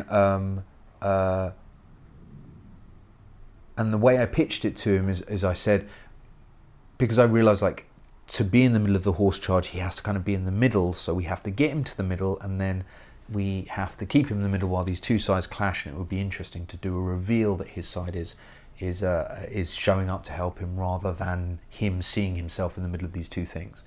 So essentially the first thing that came up, if I remember correctly, was the clash itself, which was something that was an interesting concept because horses can't touch each other. You have to be safe with horses. Like, there's so many things that make a horse charge impossible and a horse clash impossible. But then from that point on, it was like, well, how do we get him out of the horse charge? And I had a moment where I was like, God, imagine if you were standing in the middle of the junction between the 405 and the 10, and instead of cars, you had horses. And as soon as I saw that, and well, apart from the fact the 405 and the 10 don't intersect in that way, right? But it was this, like, in my mind, it was like I was thinking about, like, busiest intersection in the world, and no one's stopping for anyone, and you're in the middle. And as soon as I thought that's called Bangladesh, by the way. Oh, okay, I should go. So I pitched that to David and Dan, and they were like, yeah, that's great, let's do that. And then I thought, I don't have time to shoot that. And then I thought, well, I had time to shoot it if it was only one shot, and that was the birth of the one-up. You didn't do something in 7, right? You weren't. I didn't. No, I took 7 off. You took 7 off. Time to. I said to them I could do 7 or 8, but I couldn't do both. Okay. So, and at that point they knew the end game was in sight. Yeah. Okay. So they're mapping out 7 and 8 to a certain degree. Now, my guess is that your involvement and the process of doing these last 2 episodes that you did, and my understanding is, were you thinking about doing 3, 4, and 5? Yeah. Okay, so we can talk about. But I want. What was? I have to imagine, as we're approaching the end of Game of Thrones, and you're being given these 2 kind of like marquee battle scenes. This is a different process for you in terms of involvement. My understanding is you lived in Ireland for essentially a year, essentially making 2 movies. Yeah. I mean, could you talk a little bit about, how going into 8, it's a little bit different, and also one presumes, since you shot 55 nights, that you weren't necessarily battling some of the limitations that you have been describing in some of these other ones. Well, let me start with the end statement first. It's never enough. It doesn't matter what you get, it's never enough. we originally had 167 days. When we did our schedule for 3 and 5, it was 167 days. They said max you can have 100, and we ended up at 130. So it was a. So you're working with 130 days for both episodes, 3 for the bells and for the long night all together. And essentially, I think those ended up being close to 3 hours combined, right? Yeah. So okay. So now let me go back to the beginning. In episode 5, I was like the outlier. In episode 6, I kind of got like the hero's return. You know, you got to do it, and everyone liked you because you'd done it successfully, and it had been something everyone had been scared of. You mean season 6? Season 5 and the outlier. Mm-hmm. Season 6, I get to be like the boy done good. Then we went out for dinner after season 6, and they got me drunk, literally, and they said, we want you to come back. And I said, what do you want me to do? And they said, what do you want to do? And which was contextually to understand, to have people who you admire say something like that and buy you dinner was like awesome. It was brilliant, and it was I felt touched and lucky and all sorts of things. I apologize, just to put this in context. You know the outline of, at this point. No, this is in September, before I won the Emmy for Battle of the Bastards. Okay, so it's not necessarily what do you want to do. There's these 6 episodes. It's like they said, they even more so. It was simply, they go, we went out for dinner, and they say, I said, how many more seasons are you doing? They said, well, there's 6, season 7, season 8. How many episodes? And they hadn't decided yet. They was like, we're 15 in total, 13 in total. I can't exactly remember. And I said, what do you want to do? And I said, I think I remember saying, well, everybody who's done 4 episodes for you guys, they've had a divorce, which is true. So I think, anyway, I apologise if that's not true. So I don't want to do 4 episodes. But I would do 3, but I can only do 1 season. And so they decided a one-shot deal, essentially. I'm going to go over there, I'm going to do this. Yeah, I was just like, I can't do season 7 and season 8. I need a break. It's too much. I need to see my kids grow up, and so they said, I said, you choose which season you want me to do, and they said, we want you to do season 8. And that was it, and I didn't know anything else for another 6-7 months. And then in like January 2017, I want to say, I got an outline for season 8. I think 2018. Did I shoot in 2018? No, I shot in January 2018. Sorry, I take it back, because we shot 17. So I think you were in. Yeah, it was 17. You were in Ireland last school season, I think. So which was 2018, right? So we're right now in the 2019. 2018, 2019. You were there 2018, 2019. Right. So I got the outline for season 8 in January of the year that I actually went out there to start prepping, not to shoot yet for another 11 months. So it's January 2017. I got the outline.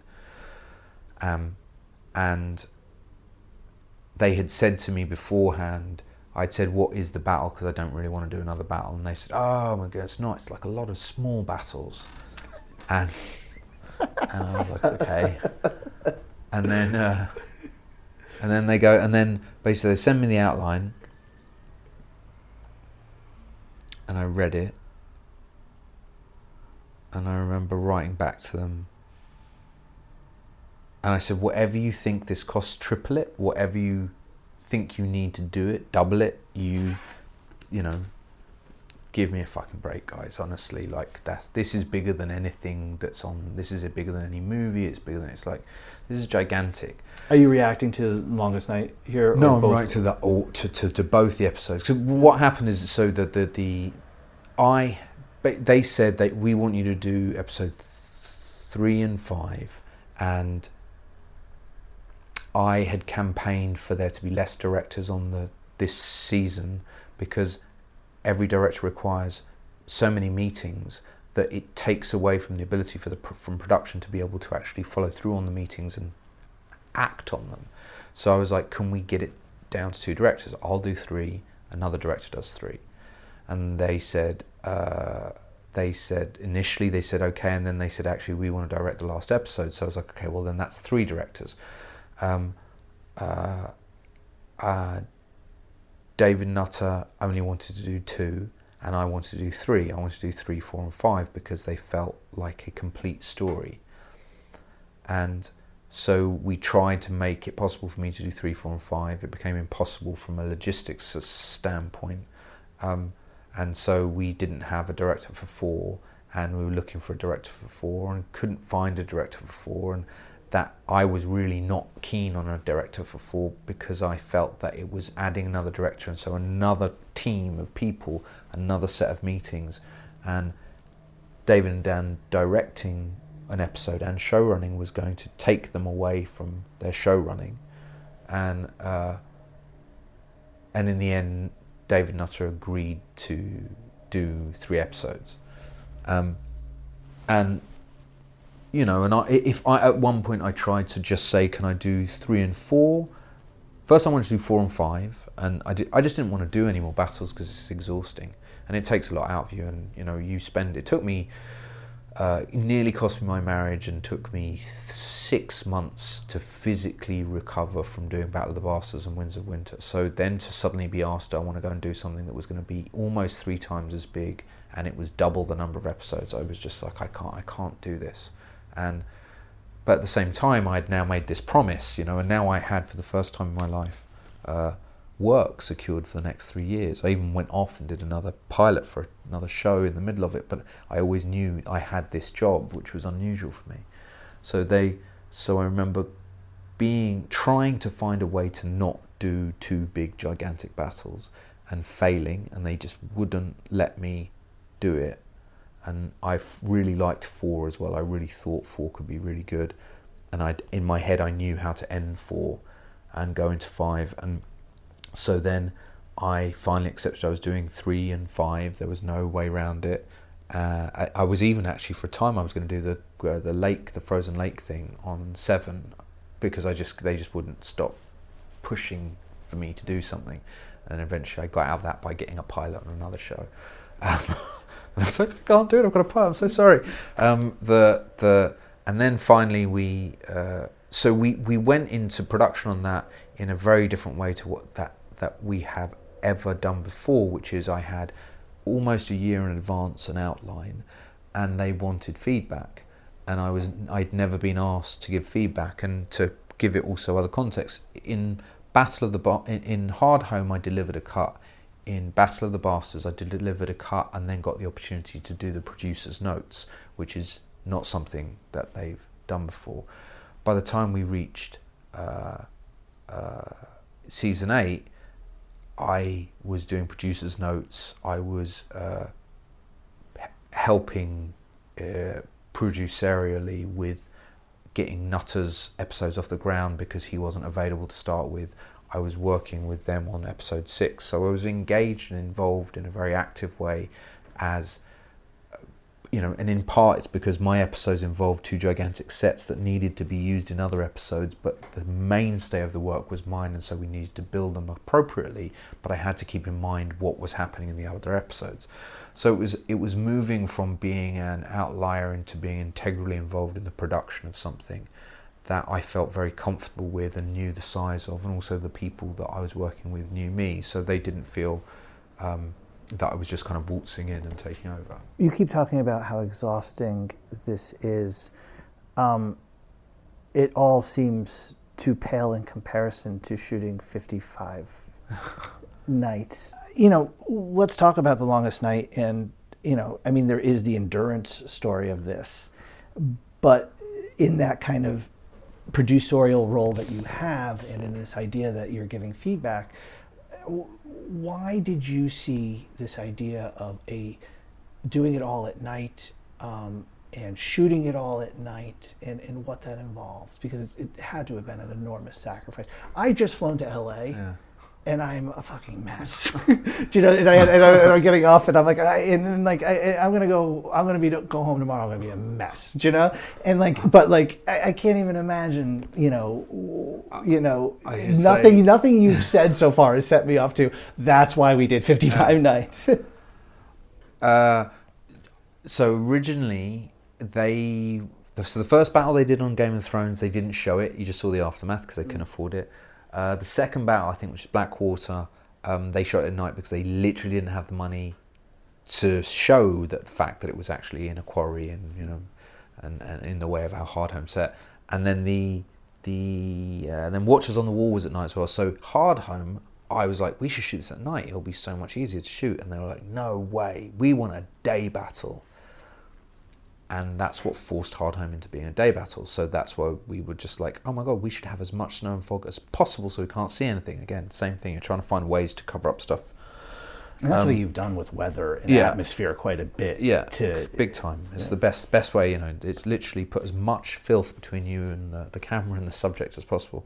Battle of the Bastards, broad daylight. And so finally they were like, and this one will be at night, Miguel. And I was like, cool, finally at night.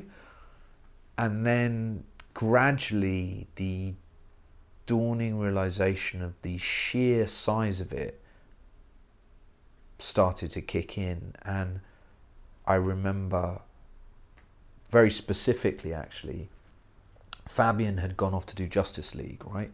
And he'd come back, and Justice League is gigantic, no matter what you may think of it, it's a big production. He had gone off to do that, and he'd come back, and he was slightly like, oh right, that's how you make movies with loads of money. Well, we don't have enough money on this to make this movie this way. We need to build a Winterfell set indoors and outdoors. In fact, we should just skip outdoors. Let's just build indoors, because there's so much control we need to have over the lighting and the fire and the absence of light and all these things. And I was like, okay, well, you've done Justice League, I'm going to just roll with that. And we started breaking it into so many pieces that I lost track of what we were doing. And in the meantime, were building a set for Winterfell outside and expanding it, and all the money was going into that. And at some point I was there and I was just thinking, well, we can't, they were like, we're not building another set for Winterfell inside. You understand that, right? Not building there's one Winterfell set that's going to be the interior and the exterior. Well, no, so there's an exterior Winterfell which is on a farm in Toome in Northern Ireland, and it's the set that we've grown up seeing. All of the interior scenes of Winterfell are a combination of shot at a studio called Banbridge, and a studio called oh my God, I've forgotten its name. That's terrible. The Paint Hall. That's it. Which is in the docks in Northern Ireland. So it's piecemealed, but essentially the exterior, inside, outside, walled courtyards of Winterfell are in one set, and we expanded that dramatically, and was quite fun. I had a lot of fun expanding that, because we had a model of it in polystyrene, and we just basically sat there and used a scalpel and cut it into pieces and then put it back together again. And then somebody went and did all the hard work, but we got to do that in a room, nice and warm. The problem is that you're 50 feet up and you're shooting in the middle of winter, and getting cameras and lights up there and stuff like that becomes really problematic.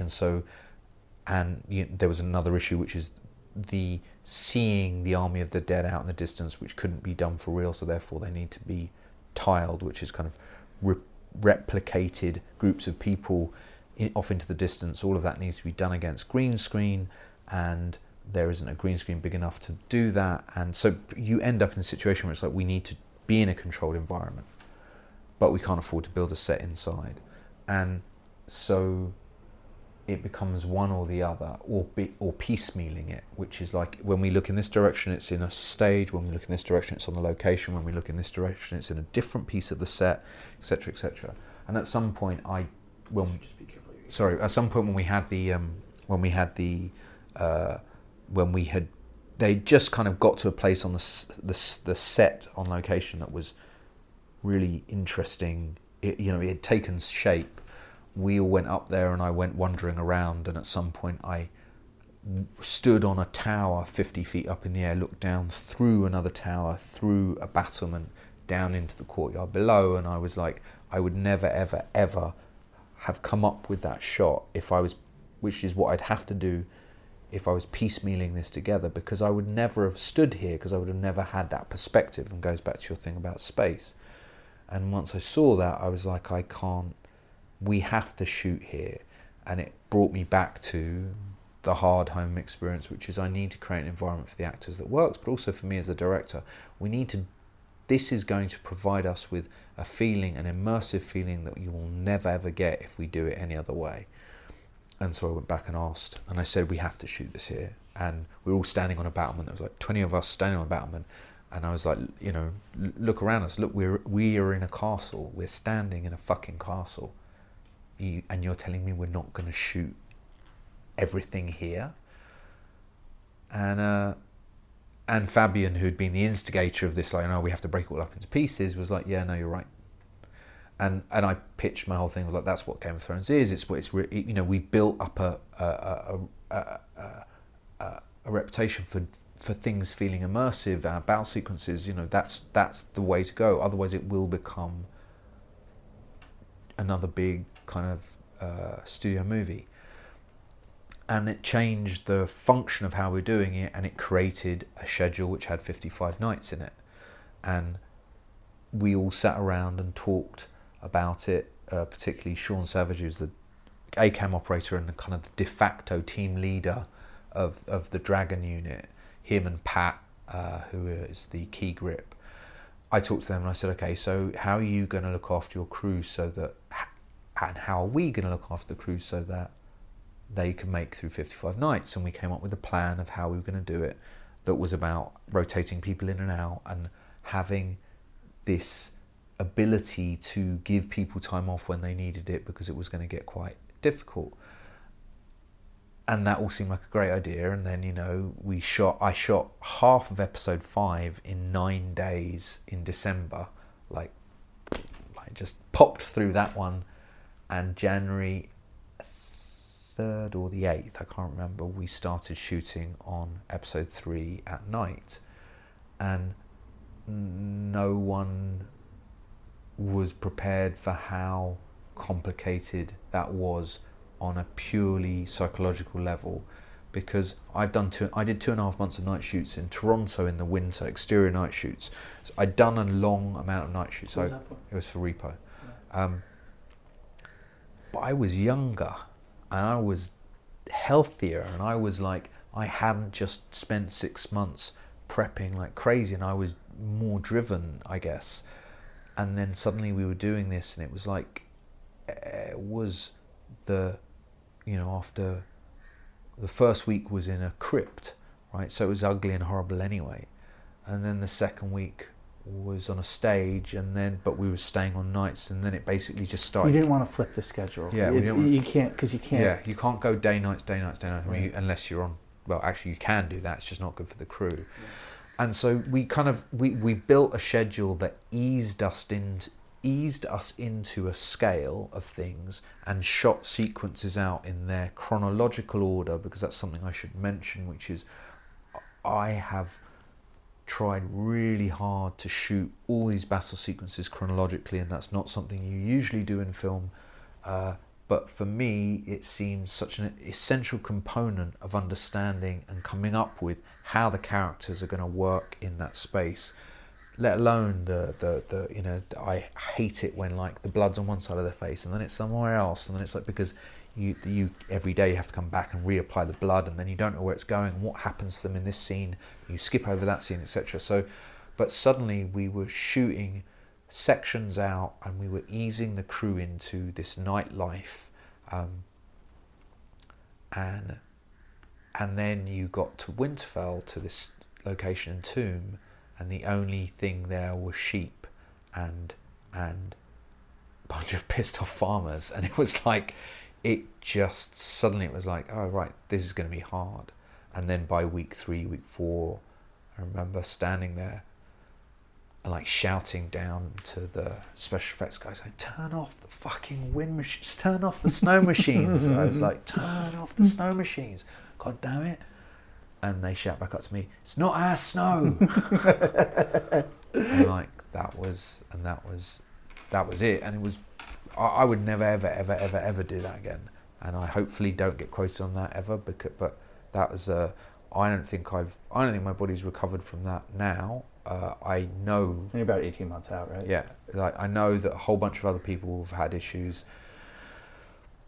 It's just I kind of read up a little bit about it, and it sounds like, you know, how you, like with addictions, for example, it's like you think of it like a water running down a waterfall. It eventually kind of creates rivulets of, and it carves its way into the rock that it's running down because it's a repeated action. And you think of your neural pathways in the same way. It's like we had to stop living in the day and start living in the night. And at some point, turning back onto days was a nightmare. And I had my daughter move there with me for a year, and my wife, and every weekend, if I wanted to see my daughter, I had to go back to days, and I couldn't get back to nights. I would kind of go, day, am I day, am I night? I don't know, I've got no idea. And when we finished shooting, the last day of the nights, I couldn't sleep for 2 days, and I got tired in a way that I can't even understand. And then the third night, I was like, I'm so tired now. And I had to start work 2 days later, and it was Easter Sunday, and I was like, I'm so tired. I was like, it's okay, I'm going to sleep tonight. And then my daughter that night contracted scarlet fever. And we ended up in the accident emergency ward with her and me, just like out of my mind, so tired. But you know, it didn't matter because it was my daughter and she had scarlet fever, and I had scarlet fever. That happened in Little Women. That was like medieval times, but suddenly, no, scarlet fever's making a comeback in Ireland. And by the time I got to work on the Tuesday, I was an absolute mess. And I remember thinking to myself at that point, you have to remind yourself, anytime you ever agree to do something ever again, don't agree to do this. It's a very long battle, which is very hard to do. I'm not someone that, in general, we all have. I like anything that's well done. Yeah. But in general, we all have our things, you know. Yeah. And battles are not my, you know. Yeah. I don't like average battles. You know, I could do an average crime movie. I can't do an average battle. Right. But one of the things that is impressive here is you got to figure out. Yeah, you've always done story in battle. Like, what's the story in battle? But now, I don't know, what are we talking here? It's like an 80-minute, like essentially a 70-minute story. Yeah. You got the nice setup with all the tension and stuff, so that's, you know. But by the time the thing starts and people are killing each other, you got about like a 60-minute chunk here, right? Like, what was that approach to how to maintain a story in battle, which is exhausting? I mean, it's exactly that. How do you maintain a story? Like the spine of the two stories. The key catchphrase for Long Night was the final battle between good and evil, and for the Bells it was what have we become. And you know, those mantras, you keep saying them back to yourself because it reminds you whether a scene should be in there or not. 17-minute opening that Long Night has is because I didn't want to have a battle. Like, it was just me trying to hold off as long as fucking possible, because I knew that there is a battle fatigue and there is a shelf life for this battle, and once we lose the audience, we've lost the audience. And seeing as there's a battle all the way through to the end, no matter what we do, you know, or we throw at it, it's just not going to be interesting. There was the fear of it feeling like a remix of every battle we've ever done. There was the dissatisfaction of, like, we couldn't kill all the people. I wanted to kill everyone. I wanted to kill Jorah in the horse charge at the beginning. I was just like, I was up for killing absolutely everyone. I wanted it to be ruthless, so that you, in the first 10 minutes, you say all bets are off, anyone can die, and David and Dan didn't want to, and there was a lot of back and forthing about that, and ultimately it was because they were saving it for the bells, kind of, but there was so it was hard, so I couldn't kill anyone, and it had to be interesting. How did we do that? And again, with credit to them, they let me engage early. It was a sustained engagement. I got to really question and argue with them, and I've learnt with them when to stop arguing, because there's a point where they dig in and you just don't want to be there. And also, they let me. I mean, and that's really, like, I know, and I think a key thing is like, it's not my show, right? I didn't come up with the show. I didn't make it. I am a hired director to go and do that. They have let me in and let me be involved, and I've really loved doing that. But Final Cut is not mine. Final Cut is theirs. It's their choice. Also, whose ideas they take on board is their choice as well. So they let me engage, and so I engaged at every level I possibly could to try and think of, how do we stop this from being a boring battle? Because I don't have, I may sound weird, but I get bored doing battles. I'm not very interested in them. So I was just trying to, everything was like, literally, maybe that was the mantra for me personally, rather than it's a final battle between good and evil, which is a bit abstract. It was like, how do I keep this interesting? How am I going to get through the next week of shooting? How am I going to persuade the actors that they're doing more than just hitting things with swords? They're not. It's not just about the choreography. It's the beats between the choreography. It's the kind of the absence of dialogue for the first, I think, 42 minutes or something like that. It's like all those things felt like they were challenges, and I did like that challenge. I did find that exciting, but there was no. I looked for precedents for that kind of stuff, and it was interesting how few there were. How, like, Helm's Deep was one of the few ones I found where there seemed to be a concept that was about an extended battle sequence. Dunkirk was another one, an extended battle sequence. But what we had going for us more than any of those is we had 70 hours of story with these characters. And so you realise that once you played with that, once you took that into account, very little could go a long way. And that was what's amazing about the last season. A look. Yeah, because everything, right? A look is like, in my wife is a Thrones head. She's read the books and stuff, so there is times where I'm like, okay, clearly that look meant something.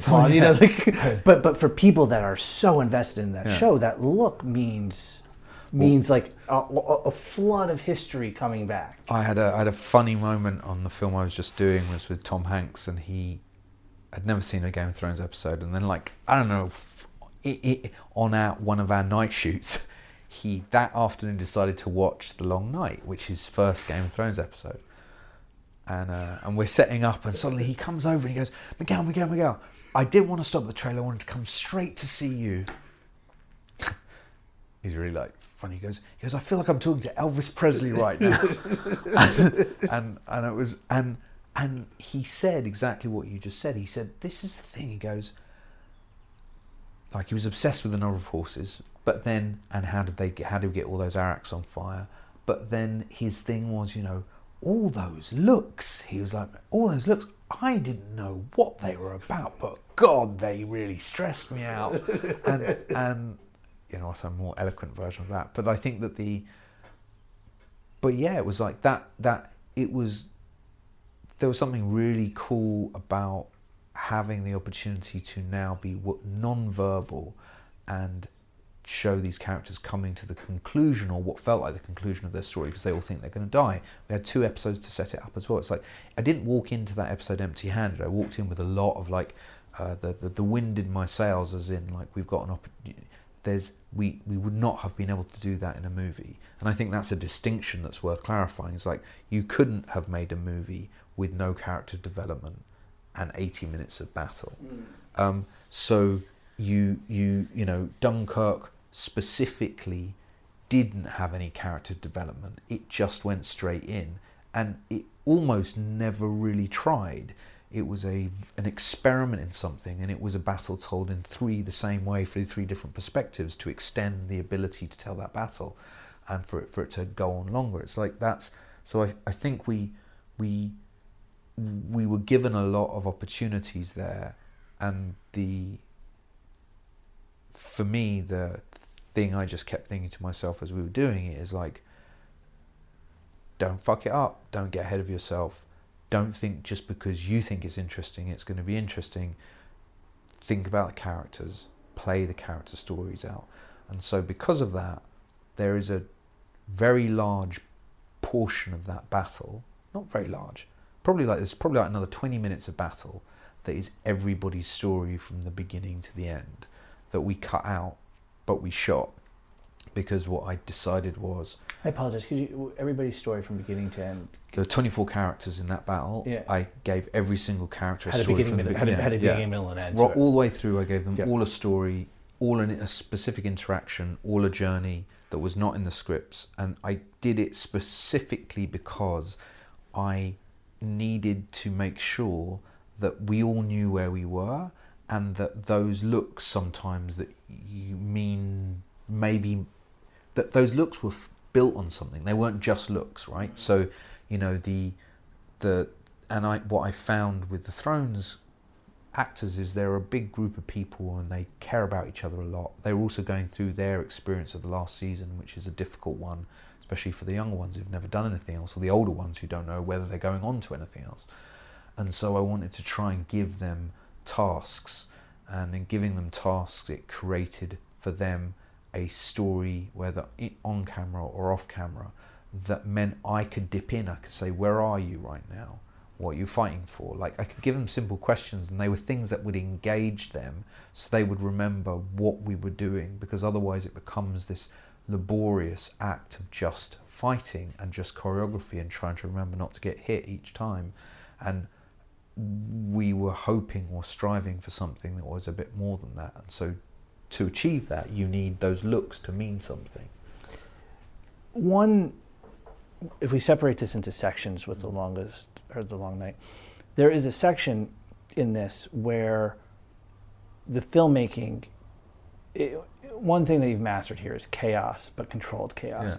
Yeah. And what we were talking before about the shutter speed, but the sense of movement in frame and a sense of loss of control, like how fast, almost like in a George Miller Fury Road, like how much can I get and maintain this feeling of loss of control, but right to the point of making sure you have orientation. That seems to be one section of this, and it seems to be an experiment of how long you can maintain that without losing us to a certain degree, right? We or at least I decided. Do you mind if I close the door? Yeah. Just remember you're connected. Yes. Hold on to it. You got it. Do you want some more water? I'm okay. Yeah. Are you? I'm fine. No, I'm all good. I decided that the only way I could think to do it was to switch genres. And by switching genres, what it meant is it allowed me to change the gears, and so what we did is it became 3 small movies rather than one long one, and each one built to a crescendo, and then at some point we cut it off, and within that there were other sequences, but I think the goal was we built structures to work within, and the structure of genre is a really good way of saying, like, we can have suspense at the beginning and then it turns into a massacre, and the massacre is the only way the massacre will work, because it wasn't originally like this in the script, is that it's relentless and unequivocal. Like, there is no way these people are going to survive. And by getting that idea and pitching that idea and Dave and Dan buying into it, it meant that the suspense builds to an attack. The attack is so much stronger than you thought it was going to be, that everyone's going to die, and the only thing they have to do is get back to the safety and the confines of the castle. So now it's a race against time. At the end of the race against time, the fire goes up. We have safety for a moment. We have one dialogue scene, and then we go back into it.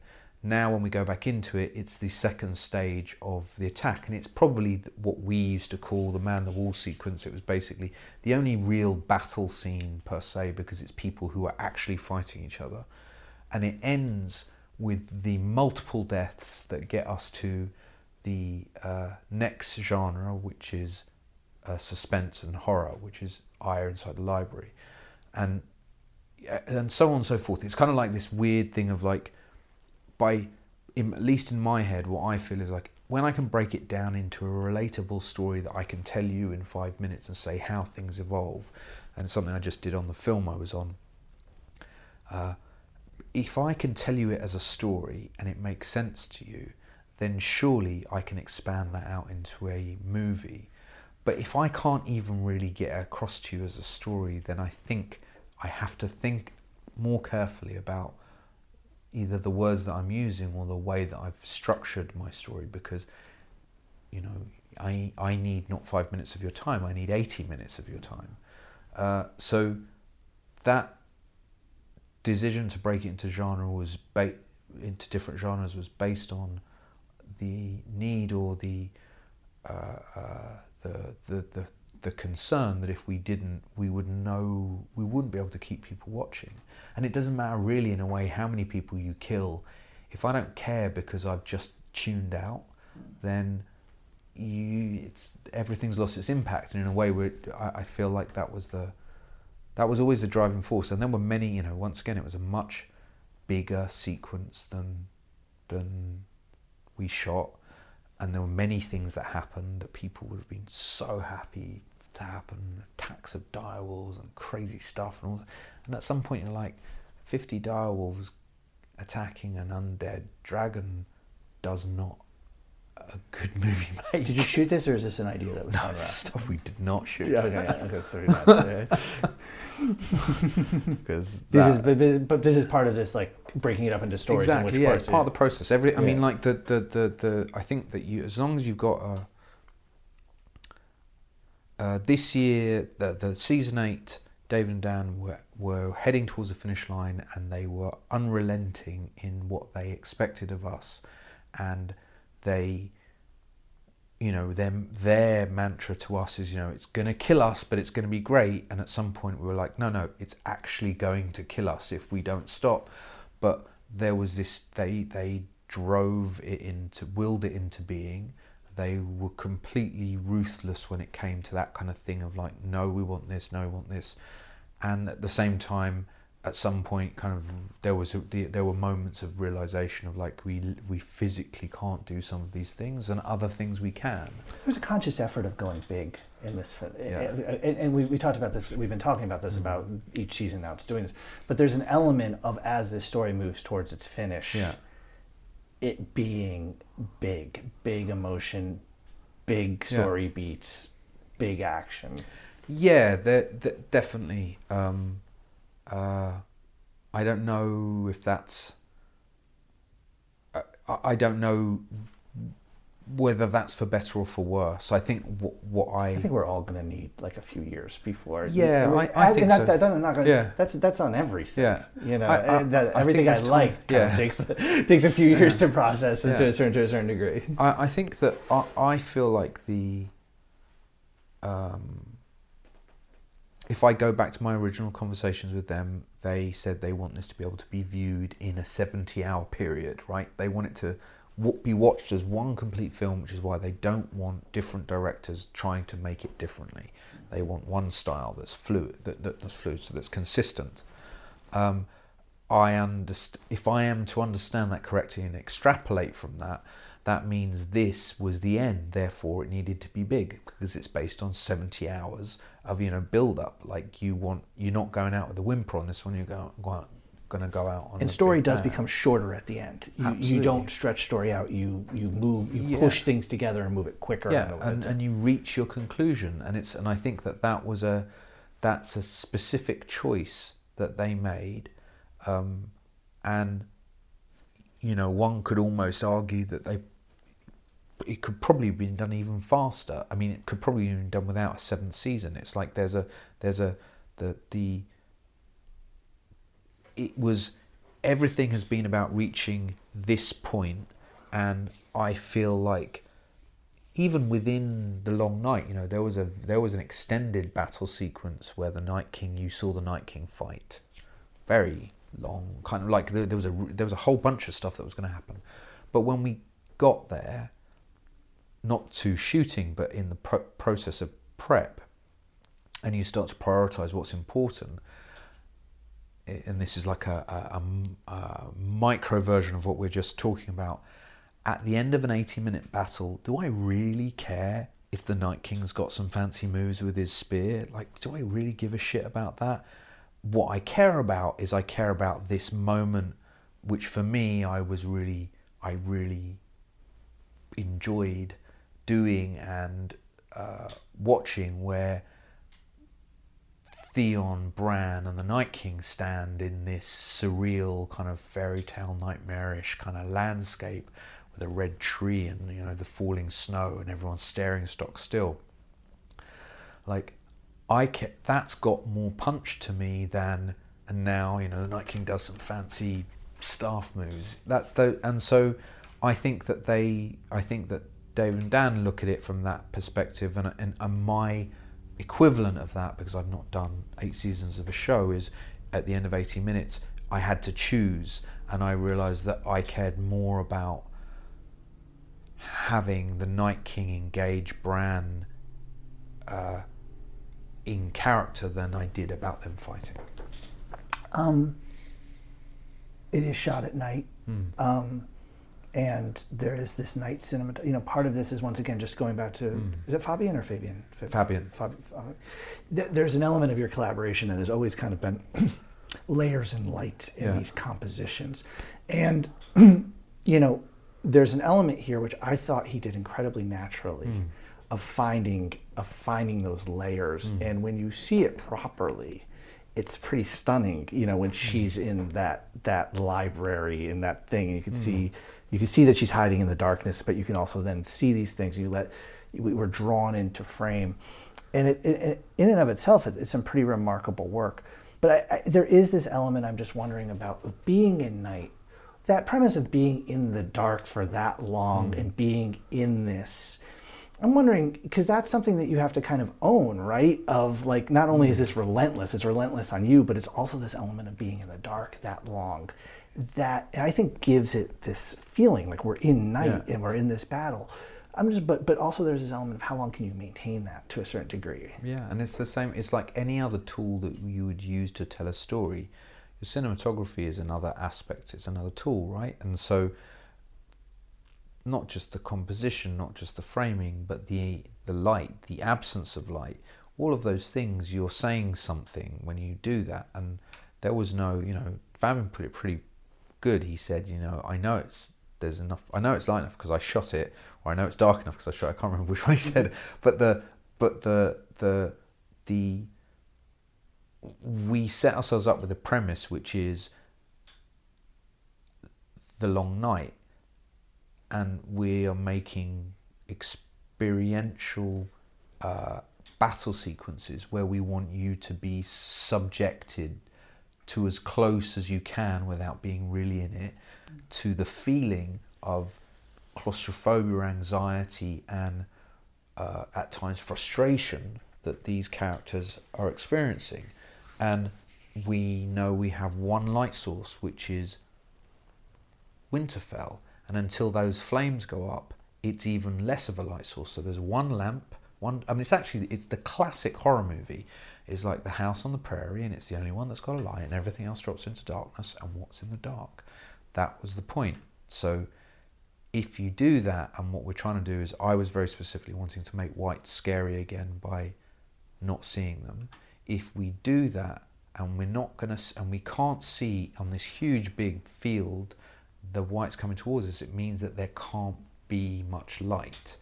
So that's your solution to not having green screen in the field, is that they're just coming out of the darkness. We had to actually, that was my solution, and it ended up we had to have green screen anyway.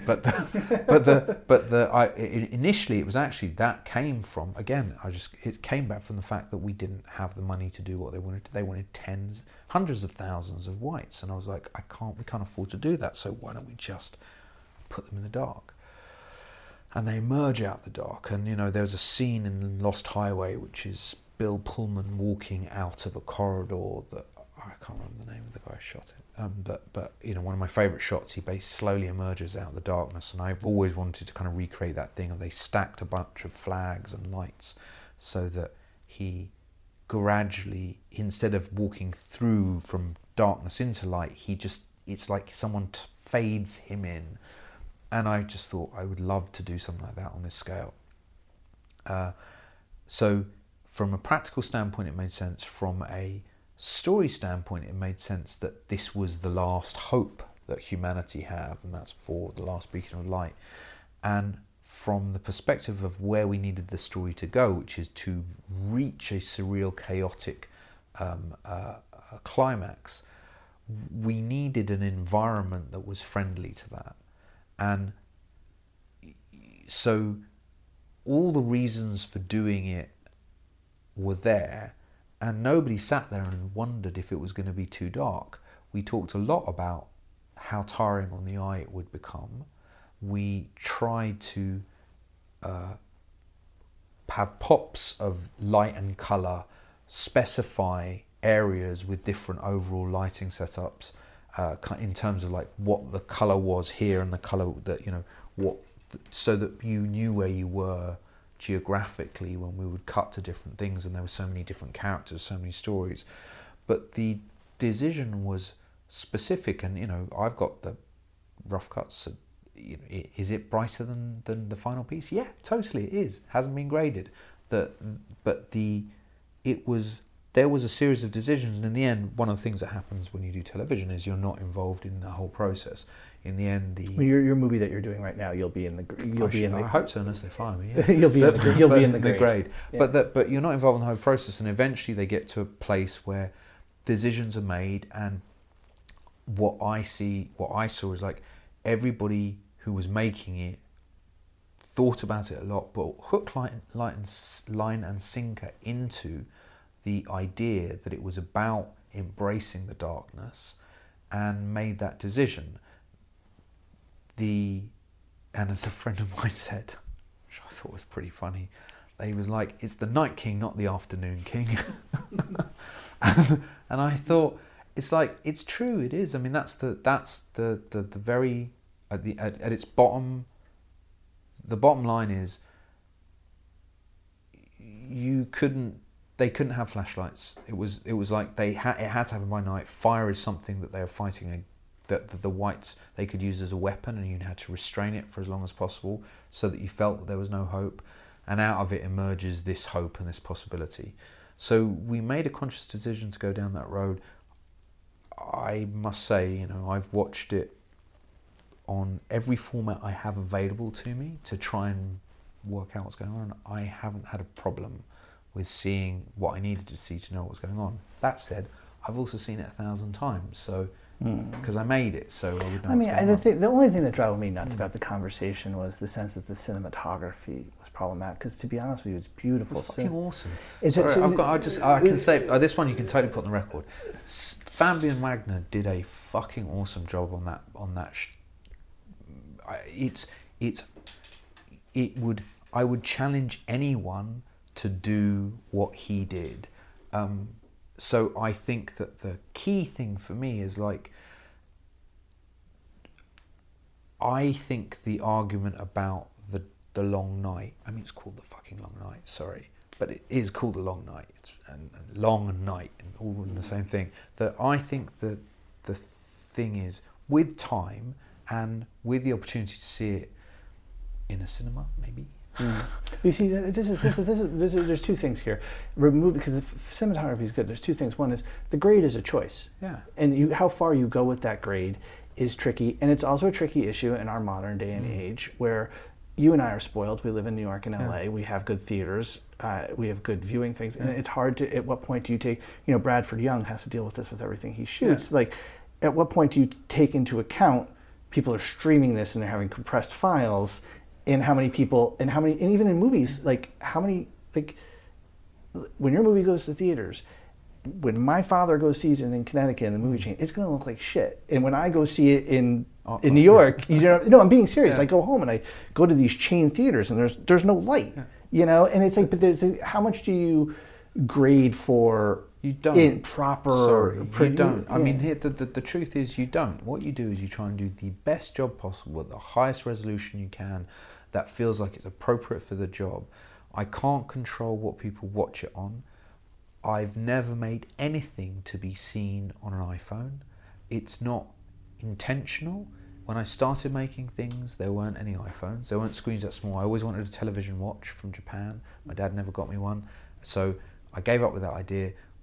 Everything I make, I've made to be as in the largest format possible to be experienced with people. And Long Night is made to be watched in a cinema with as many people as you can possibly stick in there. And I don't have a solution for the problem that arose out of it. Let's go into, we've got to finish this up before you start your vacation. Let's just talk about the first, I don't know what it is. What's before the battle starts in 8, it starts in 5. Yeah. It's about 25 minutes or so? Yeah. Okay. Let's talk about the first 25 minutes of that, because it's like you're dealing with Danny here, and it is such a dynamic, dramatic 25 minutes. And obviously it's picking up where 4 left off. Yes. And you might have had an easier time if you were doing your handoff to yourself about there, but let's just talk about how you handled that first 25 minutes, which is like this setup of what she's about to do, because it's an incredibly gripping moment where I think we can kind of, we can kind of see where this is going,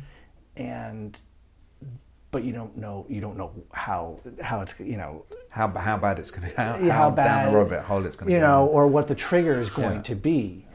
Yeah, I mean, I had in my mind how I was going to end 4.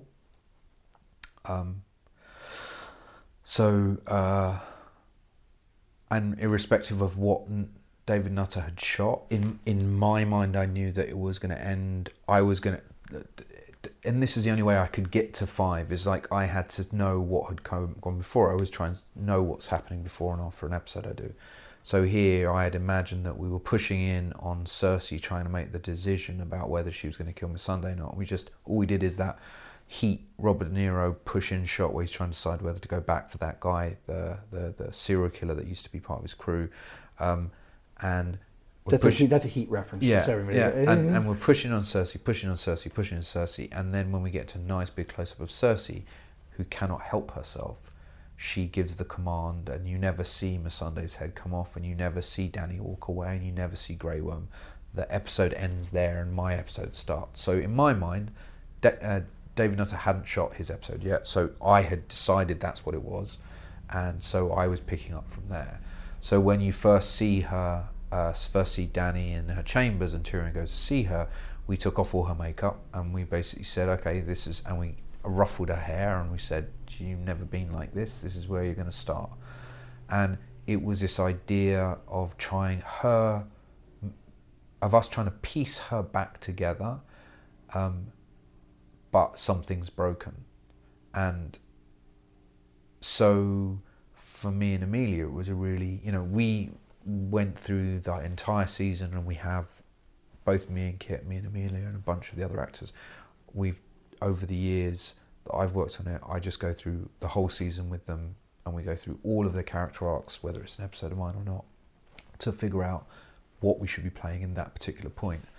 And at that point, we had talked about it now for 3 years, where she was, the direction she was heading in. You guys all knew? No, we didn't. You know, because it's been going on for a number of years. I mean, the way she has treated humans and the conviction she has means that conviction is eventually going to fall afoul. Like, if you can't see that, then I don't know what's wrong with you. But basically, we had reached this point where we had read the scripts, we knew what was going on, we knew where we needed to get to, and we knew that we had to be careful, most careful, that the scene in episode 6, even though it wasn't me directing, it had to be the conviction with which she did that scene needed to be the same conviction with which she explained things in season 2. And so to get there, she needs to have got past her own fears of whether she's right or wrong, and she needs to absolutely categorically believe it. She's not questioning herself anymore, which is the difference between somebody who I think who's kind of lost their mind. Is like, that's part of what makes us human, is we question whether we've made right decisions or not.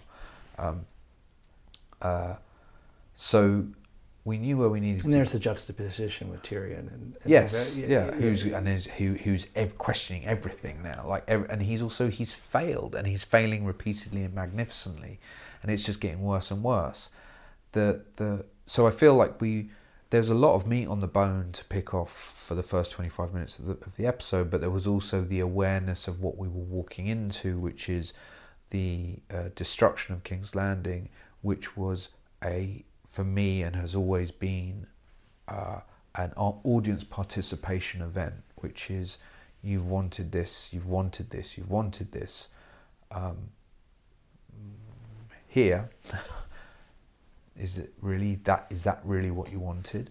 And so to get that, it was like about getting everything in, all the pieces in place, so that then we could approach that battle in a certain way and feel like it did the thing that it needed to do, which I would say there's what I wanted it to do and what David and Dan wanted it to do may not have been the same. I think it was on a certain level, and there was another level maybe where I wanted to take it further than they did. It felt to me like there was a little bit of a Hitchcockian thing here of like, for you, of like, let's give you what you want, and now have to pay for it a little bit to a certain degree. That's what I noticed in the direction. Yeah, I think that I am complicit and part of a society that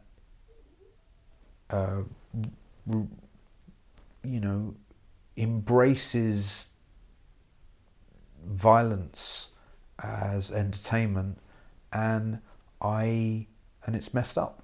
And so, and I was trying to, here I am doing the fifth, I don't even know how many, but a lot of battles.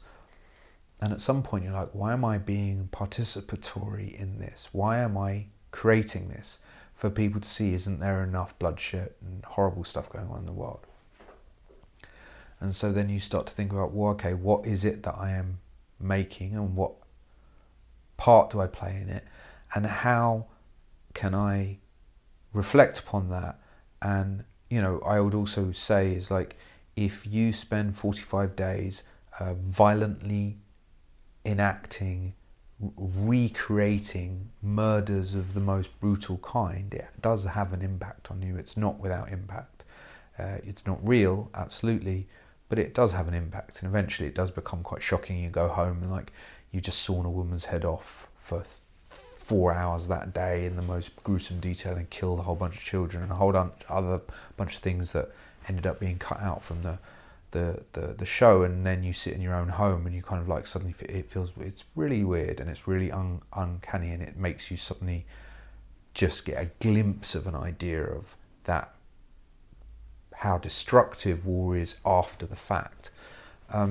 So, and if what you've done is, what we have done is we've created war, we've tried to put a point on it of like, there's no winners in war, just survivors. We've tried to kind of say something meaningful about war. At the same time, we're still making entertainment which is about war. So I felt like there was this thing of this bloodthirstiness that exists in the Thrones fans for revenge, for this payback that is personified by Dany, and I just wanted to get to the core of what that actually means. Because even though they're characters that don't exist, in the end, what you're looking for as an audience member is death and destruction. So I wanted people to know how bad death and destruction can be in the safe environment they're living in. And then also this comes back to the point of view of our point of view during this destruction. She's off in the background. She was a monster. At that point, you don't need to see her. It was really important. We decided specifically not to cut back to her. Once she makes that decision, she and the dragon become one. It was all about staying with the people on the ground. I don't understand what King's Landing is in terms of like where you're shooting or what you're doing, and I know that place doesn't exist, you know. But and I don't know how much of it is a set and how much of it is, you know. I know obviously when we're looking down, it's got to be a model of some sort. And then I started seeing online a couple things with like seeing what element was green screen or something like that. But I want to come back to where we started. Some of these compositions are just insane, and I think. They're almost painterly, and they're also in the detail. And one of my colleagues actually, I don't know who it was, did this one with the little girl on the pillar, and we can see things, you know. And then I see something with a green screen where the two brothers are on the stairs, and I can see, well, actually, you got the stairs, and then that whole other backdrop, which was gorgeous.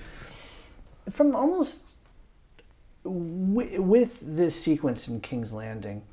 Is this the pinnacle of your ability to almost paint in these layers and control these compositions? To me, it felt like the pinnacle of what you were able to do in that, in the control that you have and that ability to have a say in those layers and what they look like. Well, two things. One is by pinnacle, what do you mean? As in, this is as far as you can go? Well, I meant the fact that you've now been working in this visual effects world in this layers, and we were talking about control and time. You are now working on this thing for a very long time, and you have more time to plan on this. And one sees that in these layers, it's no longer simply about scope. In some of these, you know, it's about composition, and it's about. And pinnacle might be the wrong word, but I mean, from your standpoint, in terms of your work on Game of Thrones, was this something where that control over composition, considering that a lot of it is a visual effects layer, that you were able to kind of? Well, I guess, and tell me if this is if I'm answering the question correctly. It's about whether I've tried really hard with every battle I've done to find something in it that I can grasp onto as a filmmaker, so that I feel like I've got a story to tell. And in this one, the spine again, which is what have we become, was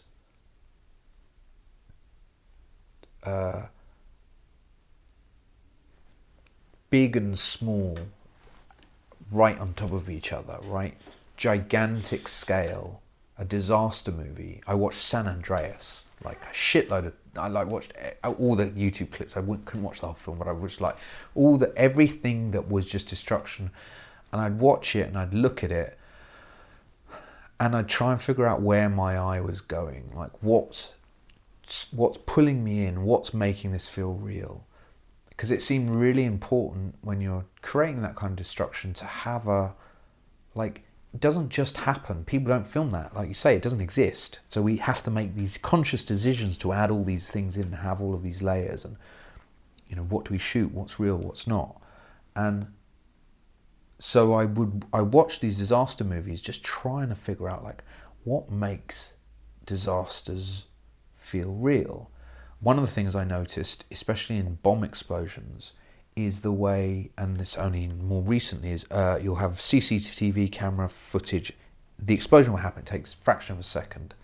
The smoke starts to clear, and people start coming back in and getting out their phones. And it's the weirdest thing to see this behaviour.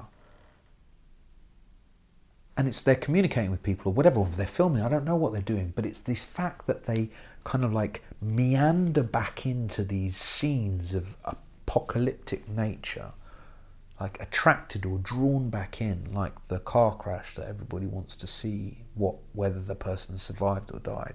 There's something really specific about human nature there. And then I would see these. I looked at these photographs of post-war, scenes, people going to work while there's a decapitated head on the street or something, like the normalizing of these terrifying images of these things that we get used to, and you and I can't even understand that because we've never been in that situation, right? And I try to find the story in that, because destruction is not something that there is much of a story to. Is like something's there and then you blow it up, or something's there and then it collapses, and then it's all about gravity and mass moving and stuff like that. It's more mathematics.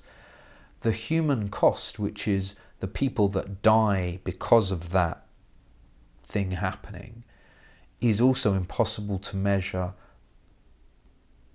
because when we see, we hear 3,000 people got killed in a flood in India, it's India and 3,000 people. I don't think of it in the same way. The way we used to click on 3 people who kept dead in terrorist attack, now it has to be, or shot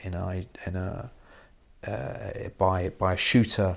It's got to be 250 people for our click on it.